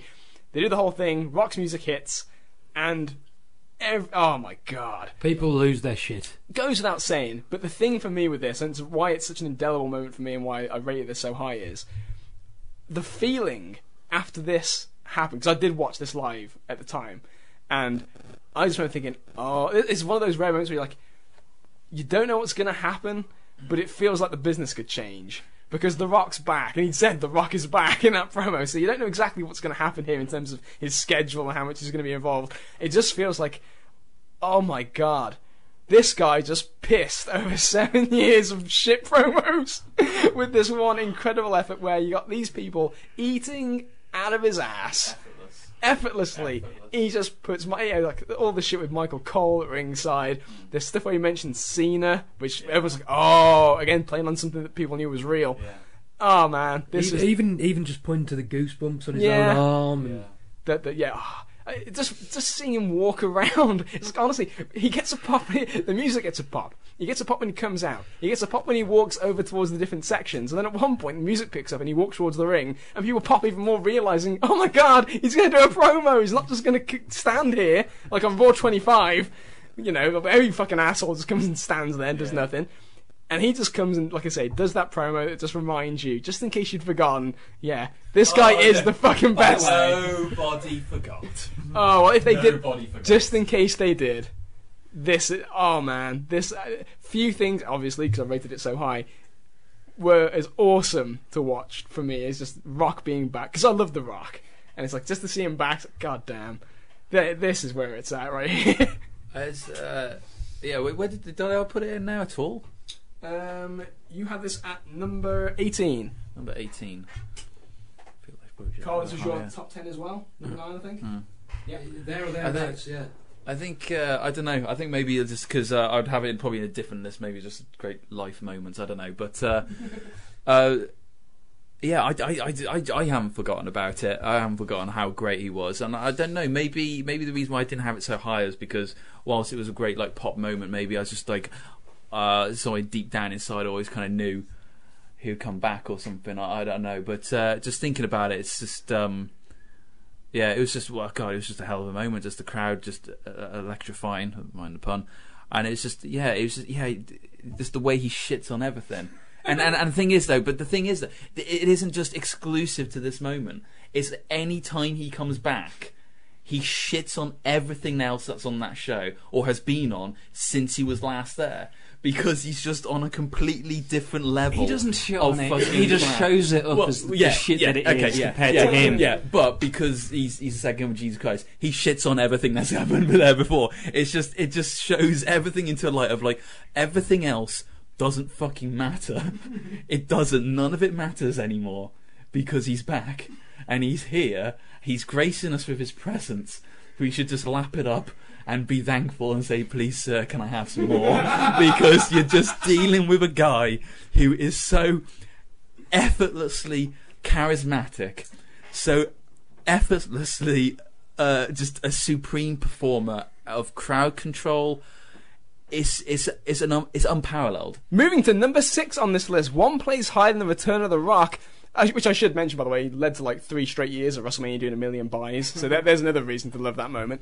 But at number 6, it is Steve Austin's first Stone Cold Stunner to Vince McMahon in Madison Square Garden on September 22nd, 1997. This was the culmination of about a month to 6 weeks of build of Steve Austin, who, after being pile-driven by Owen Hart, takes one person after another who's a non-wrestler and giving them the stunner, from Slaughter to Jim Ross to Jerry the King Lawler looking over his shoulder at the restraining order, and finally attacks Owen Hart and breaks the restraining order one more time. The cops hit the ring in Madison Square Garden. Vince comes ambling in from the fucking announce desk. Panicking, headset Hey, thrown wait a off, minute, no, hands no. outstretched. Yeah, what's the matter with you, to Steve Austin? And trying to talk about how don't you see how much we care?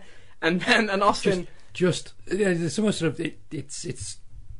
but don't break the law. You don't want to say it's foreshadowing, because obviously it's not set in stone what happens with Montreal and Vince's character, but It was so great. But you get you could almost point to it as foreshadowing in the sense of he's saying to Steve, just work within the system. Yeah. That's all. And you get Austin there, and he sort of does the sort of fake contrition again and mulling things over. And, says he feels a bit like Cool Hand Luke. And then he stuns the bloke who's been on commentary for years and years and years, as the staple of our childhood. No one's ever touched Vince. Yeah. Apart from the Brett shove, that was as bad as And the Vince's. accidental chair shot from Piper in like 91. If anybody remembers that angle with their flair. Oh God, yeah, on Superstars. Yeah. Jesus. Well, yeah, it's such a rare sight to see, and it's the worst sell job in the world from Vince. We've never seen a stunner sold worse than that. But it doesn't matter. No, because it's the fact that he did it. It's the fact that it's Vince, and in Of all MSG, people, it's in Vince. MSG, the perfect place where everyone knows the deal when it comes to Vince and his position in the company. And yeah, no one's fooled in that no, scenario. not anymore.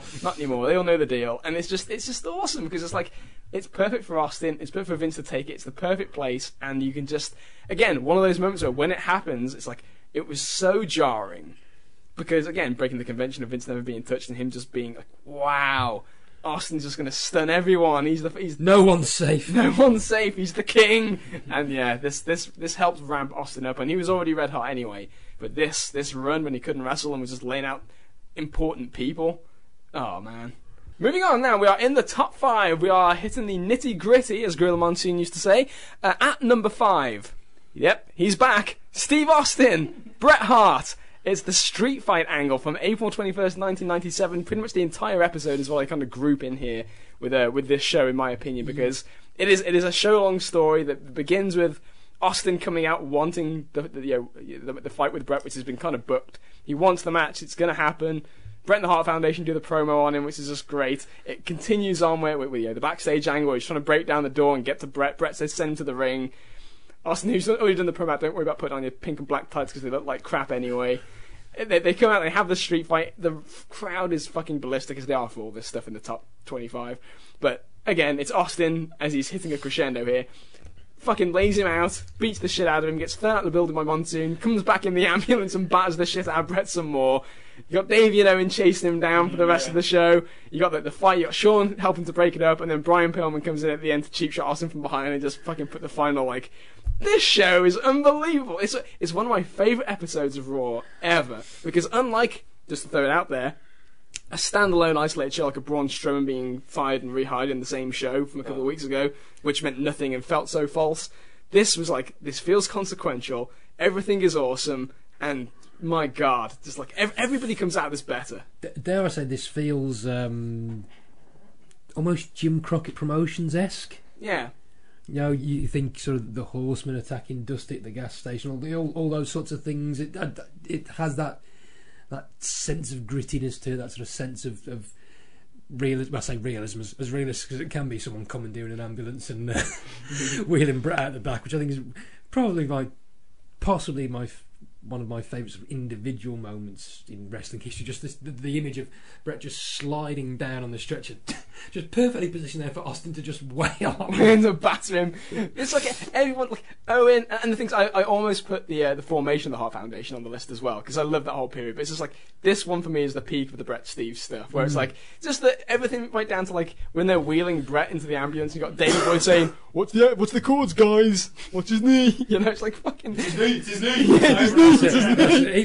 Even Davey Boy's audibles can't sour you on the greatness that is this show long angle. It's brilliant.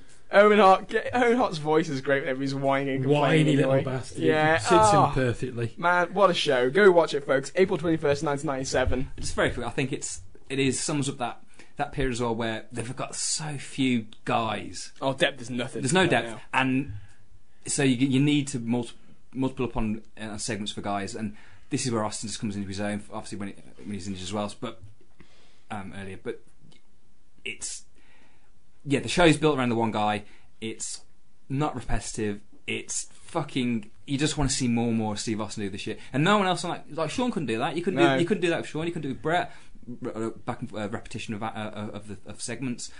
You couldn't do it with anyone else on that show, and it's in a lot of ways. Austin's been so fucking lucky that period. Everything that went around, everything that transpired with the Vince stuff, nothing to do with Austin with Brett and just Vince in general. The Sean being a problem child. Yeah, the exposure of the business, so people know these problems between Brett and Sean and the Vince backstory. And Austin, even when Austin gets injured and like they're coming up with angles for him, it helps him because he's not doing jobs. He just beat the shit out of people. It's like always looks great. It's like although he got dropped on his head by Owen, it's like that worked out for him in the short term at least. And this encapsulates that era where we've got nothing. And oh shit, we've stumbled upon this guy. Oh my god, we can just film him for 2 hours, and that's our show. And literally, that's what I should do. It's brilliant. It encapsulates that wonderfully. Yeah, absolutely. But yeah, during that time when you got Brett and Sean being quite childish with each other, it is that thing. I remember you said it on the timeline here, and it sums it up perfectly. Why don't we just put Steve Austin in 5 segments because he's fucking awesome in everything he does? Yeah, there you go. So there you go. Yeah, this is the first thing on the docket to get 3 top 10 votes, which puts it at number 5. Moving along now to number 4, beating it ever so slightly. It is the final seconds of the countdown to the millennium with The Rock in the middle of the ring. The debut of Chris Jericho on August 9th, 1999. The first thing on this list to get all votes from all 4 of us. It's taken this long. But yeah, Chris Jericho debuts against The Rock. Well, the best promo. Best debut, I should say, that the WWE has ever done, in my opinion. I think this is just absolutely outstanding. We're going to be talking about this on the timeline very, very shortly. I'm on a Night War timeline. But again, just talking about a lot of these angles that I rated really high. I rated high because they were built over a long period of time, or they were things that actually really genuinely changed the system for a long period. This is one where, just as a fan, we've been wanting Jericho in the WWF for so long. He'd been so great in WCW, where there are so few shining beacons, and he's there. And at that point, because of things like X-Pac jumping and certain other guys, you had that in your head of, if he would just go to the WWF, where depth is nothing, he would be a top fucking 4 or 5 guy, easy, because he's that good, and the WWF would surely push him there. Land of opportunity. Land of opportunity. That was the vision. That was the kind of the mindset people had at the This time. guy, he wrestles like Sean. He talks like Rock. Yeah, my Chris God. Jericho. Yeah, that was the perception, and again, I knew he was signed. We didn't know the countdown to the millennium would be him.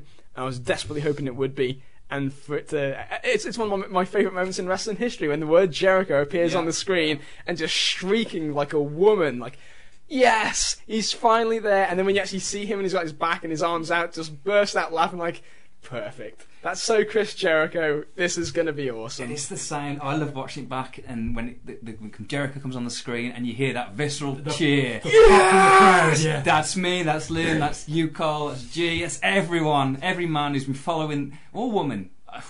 I'll say that because why not? Every man or woman who's been watching wrestling and is excited about what's going to happen next in this war.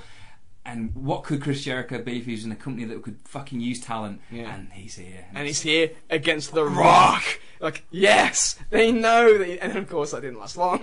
But for one show, again, I mean, Jesus, there's never been a better debut. The anticipation of this, very unlike anything that they'd done previously with the I mean, they'd done vignettes before, but never like a mystery vignette thing all that much. I mean, I've always absolutely loved the just the expression on The Rock's face as well. Just once you get past his name on the screen and you see him stood there, arms out, back to the ring, and then it cuts to Rock, and he just has this look of absolute disdain on his face. He's just sucked on a sour sweet, and he's just there like, who the fucking hell are you interrupting my promo time? And then it's just a wonderful back and forth. A couple of different debuts up there, but those are more like angles and stuff, just for various different reasons. But as just a soul, like someone's coming to the company, boom, here they are. There's nothing has ever topped this. Probably steep to say, probably never will. Really, it was just the right time. I didn't see at the time that obviously that it happened, but like looking back on it, it's again we're talking about these little pictures in moments so you can watch that and you don't need to know what Jericho's career was like in WCW or how it went after that, the fact that he was wrestling China for the Intercontinental title later that year. You just watch that individual like moment and just go, wow, that was a moment, that was special. Yeah, absolutely, fucking just fantastic all the way around. And Jericho was awesome, Rock was awesome putting him down, but it's brilliant. You saw this and you got so excited for what Chris Jericho in the WWF was going to be. I think that sums it up. Moving now to number 3 on the list.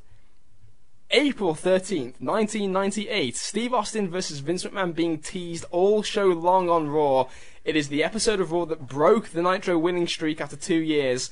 This was number 2 for me, number 3 for you, Carl, number 6 for you, Kieran. For importance alone, like, this is just fucking unbelievable. But everything about this is, and I watched this whole episode back to prep for this, and we watched it for the timeline. But it's like I watched it again. It's just like, Austin daring Vince to do the match, saying that every time you describe a champion, it sounds like you. And you came out here with this new belt, holding it over your shoulder like you're the champion. It's you. You're the guy that you want to be the champion. And Vince kind of umming and ahhing, like, he doesn't even acknowledge the question. He's like, where's this going? Where's this going, Steve? And then you got, like, he makes the challenge. He doesn't know what the fuck to do. You got Patterson and Briscoe there who are, like, guffawing with him backstage on what to do and how you're going to deal with this. Tutoring with the Stooges. Tutoring with the Stooges. Comes out, does that, will I face him tonight? Oh, hell yeah. And everyone going crazy. Jim Ross leaving the announce desk at one point to go and try and talk some sense into Vince because this is a terrible idea for our company. And then it finally builds. And I remember, more so than any other like angle that I remember during this period where wrestling is just fucking so awesome.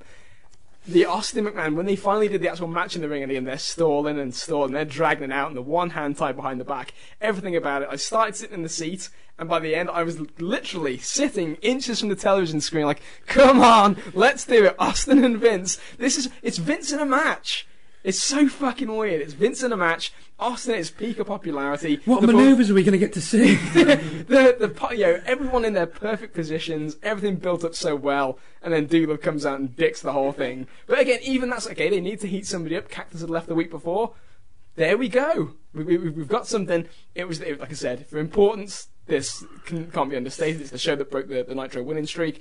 But even just beyond that, just the performances. This was just beautiful. Yeah, it's the performances are great. I think the only thing I would say is that it's probably, I can't quite recall how I've ranked the individual Austin Vince segments. Now it's probably just from a purely sort of watching standpoint, it's probably not my favourite. That's not to say I don't love it. I absolutely do, but it's probably not the one I'd rank at the top personally. But as you say, Liam, for the importance that it means to the company, I can talk about how much I love 97, and we can talk about how great Austin was and how many segments can we get him into because he's brilliant, and You get into '98, and we may well touch on Austin, Tyson, and DX. Throughout all that, they still haven't got a W in the column for a Monday night, and it just you do just sort of sit there and think, well, what the hell would it possibly take? How can they be watching this crap, as Vince likes to say? So to finally get it over the hill, get one over WCW, and to not just make it be the hot shot, let's get a rating on Monday night, a la WCW would do in their sort of responses. It was laying the proper foundations to really kick ass going forward. Well, at a point, not only did it have a point, so often when you get these like non-wrestler versus wrestler, it's inauthentic to do for. It feels authentic. It feels inauthentic because it's to do a PR match. This is like the subtlety of Vince is what makes this like again touches the whole reality of the story, why it connects. We've seen Vince for years do the corporate fucking straight man, sickly yucking it up. Yeah, fucking selling you double glazing on commentary, and then we've got this. We got the sense that that's not a genuine person because we've seen these Wrestling with Shadows and all these little things that come through, and like the stories, the internet, the reality of what Vince is, stigma. So we know there's more to him. He's a fucker, and this is that sense that Austin plays to his hubris. And it gets to him, Vince. It's like we've seen Vince's guns, and it's like he's right. You can see Vince. When Vince accepts, matter of fact, oh hell yeah! It's like that. This fucker thinks it's like Dana White. He actually thinks he could beat up that guy. He thinks he could beat up one of his fighters. Yeah. And it's like, and Austin's played him, and he's gonna get his fucking ass kicked. It's gonna be great. We're gonna see finally someone kick the shit out of him in a match, like seriously, like not one move. He's gonna batter Vince. Vince isn't. He's not because Vince isn't over. I wouldn't say over the top in terms of Vince. He's very subtle in the acceptance of the match itself in that ring, and that's it. It's like, oh my god, what have you just fucking done? I can't wait, and that's what it is, and it's and that context is what framed the whole Vince Austin storyline. It's just fucking beautiful. Love it. And to be rightful in this place at number 3 here on the list. Oh, my top 2. We move now to number 2 on the list. It is January 4th, 1999. Mankind wins the WWF title from The Rock. Again, that Steve Austin fella shows up here. All 4 of us voted for this one. I had this at number 3. Kieran, you had this at number 2, which is where it sits perfectly here on the final ranking. So, in terms of awesome pops, in terms of just moments where you're just like, there may be no moment I've watched more on this list than this match and the final moments. Just because this is just awesome. It's Rock who's peaked as a heel. It's Mankind who's peaking as a babyface. You got Vince and the DX thing going on at ringside. Austin comes out, and I've never heard a pop like when the glass breaks. Ungodly. It's otherworldly. But you know, it's because all this shit's going on, and the one guy who usually wins. Oh my god, Steve Austin's coming out. What the fuck is going to happen now? Yeah. And they were right to think that. It was so good, and the chair shot, the cover, and when the ref counts 3, to see these grown men just fucking punching the air like their favourite team just won the Super Bowl. It's a thing of beauty. It's beautiful, beautiful, beautiful pro wrestling. It's what makes me love pro wrestling. Is how you can do this with these characters and generate such genuine emotion. Easy for me to say. Like I say, everyone has seen this. Everybody knows this, but there are a few moments more incredible to me in isolation or in build-up or whatever. Again, the tease that earlier in the show where Michael says he's got a surprise that's going to drive you stone cold crazy, and then Shawn gets laid out, so you think, it might not happen, and then he comes out anyway at the perfect time. Chair shot to The Rock, the cover, the impossible victory, and Vince selling it afterwards is just awesome. Oh, and Shane selling as well as like the under Vince, and obviously if you want historical significance for fucking Shivani on the other channel and Bischoff, then you got that too. So this is wonderful, wonderful, wonderful. The pop for the entrance, the chair shot, the pop for the pinfall, and a genuine feel good moment to cap it off. And it's just swell. There are a few moments when I look back. And I just think to myself about how you kind This is why I love it. this is why I love it, and also just the juxtaposition of what's happening on Nitro at the same time. Oh, It's like, it is hilarious. It's like, it's hilarious. Whilst Shivani, during one of the segments, is burying the title change, we're watching Buff Bagwell be chased around the ring whilst he's out there with his partner Scott DDP. Norton as part of Vicious and Delicious. like, this is one of those moments where you show someone a tape of this, and you show someone a tape of the end of the Georgia Dome, and say, guess which side won the war? You know what I mean? It's like, yep, there you go. Unbelievable, man.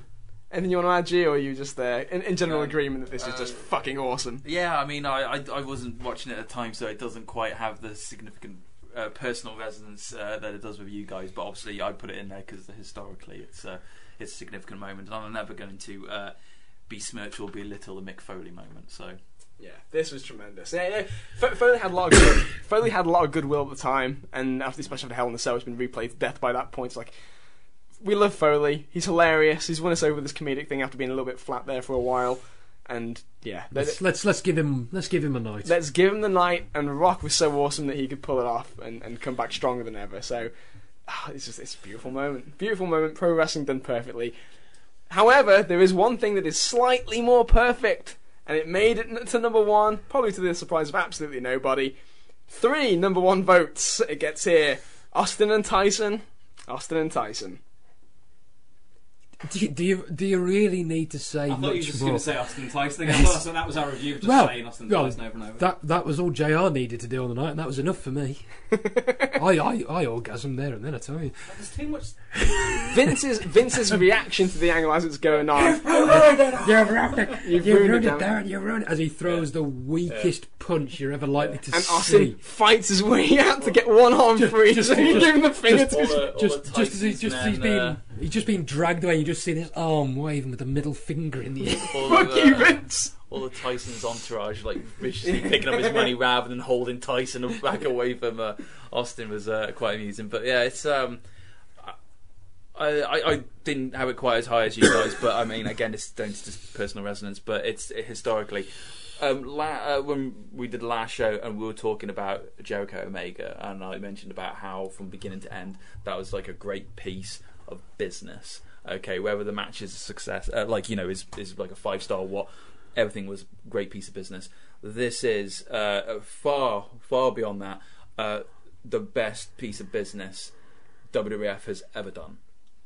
Ever. It was just magical. It's just getting Tyson in at the right time. Oh, so if only WCW had the chance to have him as well. But it's just like to bring in the right guy at the right time to go head to head with like the perfect guy on a build where he's on the road. He's getting the belt.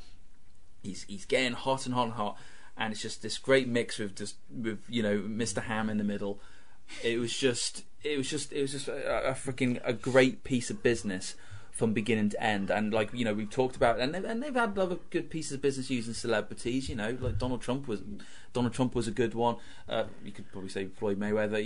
There's a lot of people, but nothing has ever topped this in terms of just getting. Like same way with Jericho Omega, trying to get eyes onto a product that they don't think is already there. But this draw more. Just saying. For a buy rate, he did, but I'd argue that no one person came out of it better. Basically, the reason why I love this, and I think everybody will, we rated it number one. This helped Steve Austin go from the wrestling star to a guy that was just a fucking man. Yeah. I couldn't believe. I could not believe watching BBC News and seeing Steve Austin shove giving the finger to Mike Tyson, being on the news. It was all those extra eyes, and that's why it's great business. The same with Jericho, to a lesser extent, getting eyes on a product that those eyes that aren't usually on there. This more so than anything because of how big a name Tyson was. It could do nothing but awesomeness, nothing but great for Austin and WWE. Now, see, you say that. I don't think it should ever be underestimated how big a gamble this is for the company, potentially. Tyson's got his reputation. It's getting notoriety for the company, but there's no guarantee it's going to work out well. To paraphrase sort of the Vince line of Mike gets a bit excitable, this is the man who is suspended from boxing at the time for chewing Evander Holyfield's ear off. He served prison time for sexual assault. This could absolutely spiral out of control with negative press if it's not done in the right way. But it's the right place. A lot of money was on the line too. A hell of a lot of money's on the line, and so to pull it off, and to start it with that moment, I just think is absolutely tremendous. Yeah. Nothing will be as enduring as this to me, ever. I don't think anything can come close. Just because of the balance of, again, like you say, the stigma of Tyson. And the thing is, too, when I say, it was in the news, as because there's been so many celebrity involvements now, and so many, news is what it is, where it spreads so thin, and it's, not so hard to get on ESPN and shit like that now. But at the time, wrestling was like that fucking thing in the corner to the world, outside of being a wrestling fan. So to see it being acknowledged, and to see it like people like just showing Steve Austin, and that, it was unbelievable. That's the thing. Tyson was, would you say, Carl, biggest sports star in the world at the time? I'd say so. I mean, granted, certainly mainstream in terms of certainly the most nameworthy. Yeah, and then but the moral, and we don't even talk about it, is how good he is. That general population saw this angle with Steve Austin, and then it wasn't like, there's Mike Tyson doing a crazy wrestling angle, how embarrassing, which is what you'd expect this. It was like, fuck, it's intense. Fuck, this is something. This is important shit. And that guy, that bald guy, that fucking badass, he's cool as fuck, and he's like, that looks real too, or at least it's legit, so you can suspend your disbelief and think this is big stuff. That's it. It's big. Yeah. And Austin the prize fight feel. Yeah, but it was Austin's cachet went up so much because without even thinking, God, look how great Steve Austin is. It's like, you weren't thinking, look how good Steve Austin is as a wrestling performer. You're thinking, fuck me, this is a great act. Fuck me, this is exciting. You just completely lose that sense of self-confidence, wrestling confines, yes. and awareness. It's like, this is fucking awesome. I mean, fucking was. It's the best wrestling angle of all time, bar none. Yeah, it's just that simple thing, as you said, like you described, like how big Tyson was, and you got like the plaudits and the not so nice side of him, but him portraying him baddest guy on the planet. It's just like he's freaking a monster in the ring and so on, and then someone like you generally wouldn't want to fuck with, and there you have Austin flipping him off. Doesn't give a shit, and it's like that's when you just turn around and just say, you avoid Mike Tyson. People avoid Mike Tyson. Yeah. Steve Austin was going out of his way to find Mike Tyson. Exactly. Fuck him up. Yeah, exactly. Because you don't come on Steve Austin's patch, motherfucker. Oh God, this is exciting stuff. Exactly. That's why it works so beautifully, like to get Austin so over, because it's just like, wow, who's this guy who's actually just standing toe to toe with him and is not flinching? He's not doing that thing where you get that sometimes with fighters where one kind of gets a bit too close to the other and you can see one like slightly squirming or flinching, whatever. Austin's just there, cold as fucking ice, going, "Who the fuck do you think you are? I don't give a flying fuck who you are." And it's like, that guy has fucking balls on him. I think the thing is, you have the wonderful contrast throughout the show as well, because whilst at the end of the show you've got Austin and Tyson nose to nose in a pull apart, prior to that you've got the contrast of smiling Mike Tyson, who's been talked about how big a fan he is. Cactus and Terry Funk are showing him the chainsaw and the baseball bat and the barbed wire. He's talking about Bruno Sammartino and all that sort of thing. So you get that juxtaposition of the wrestlers being nice to Tyson, sort of piling up to him. Then there's Steve.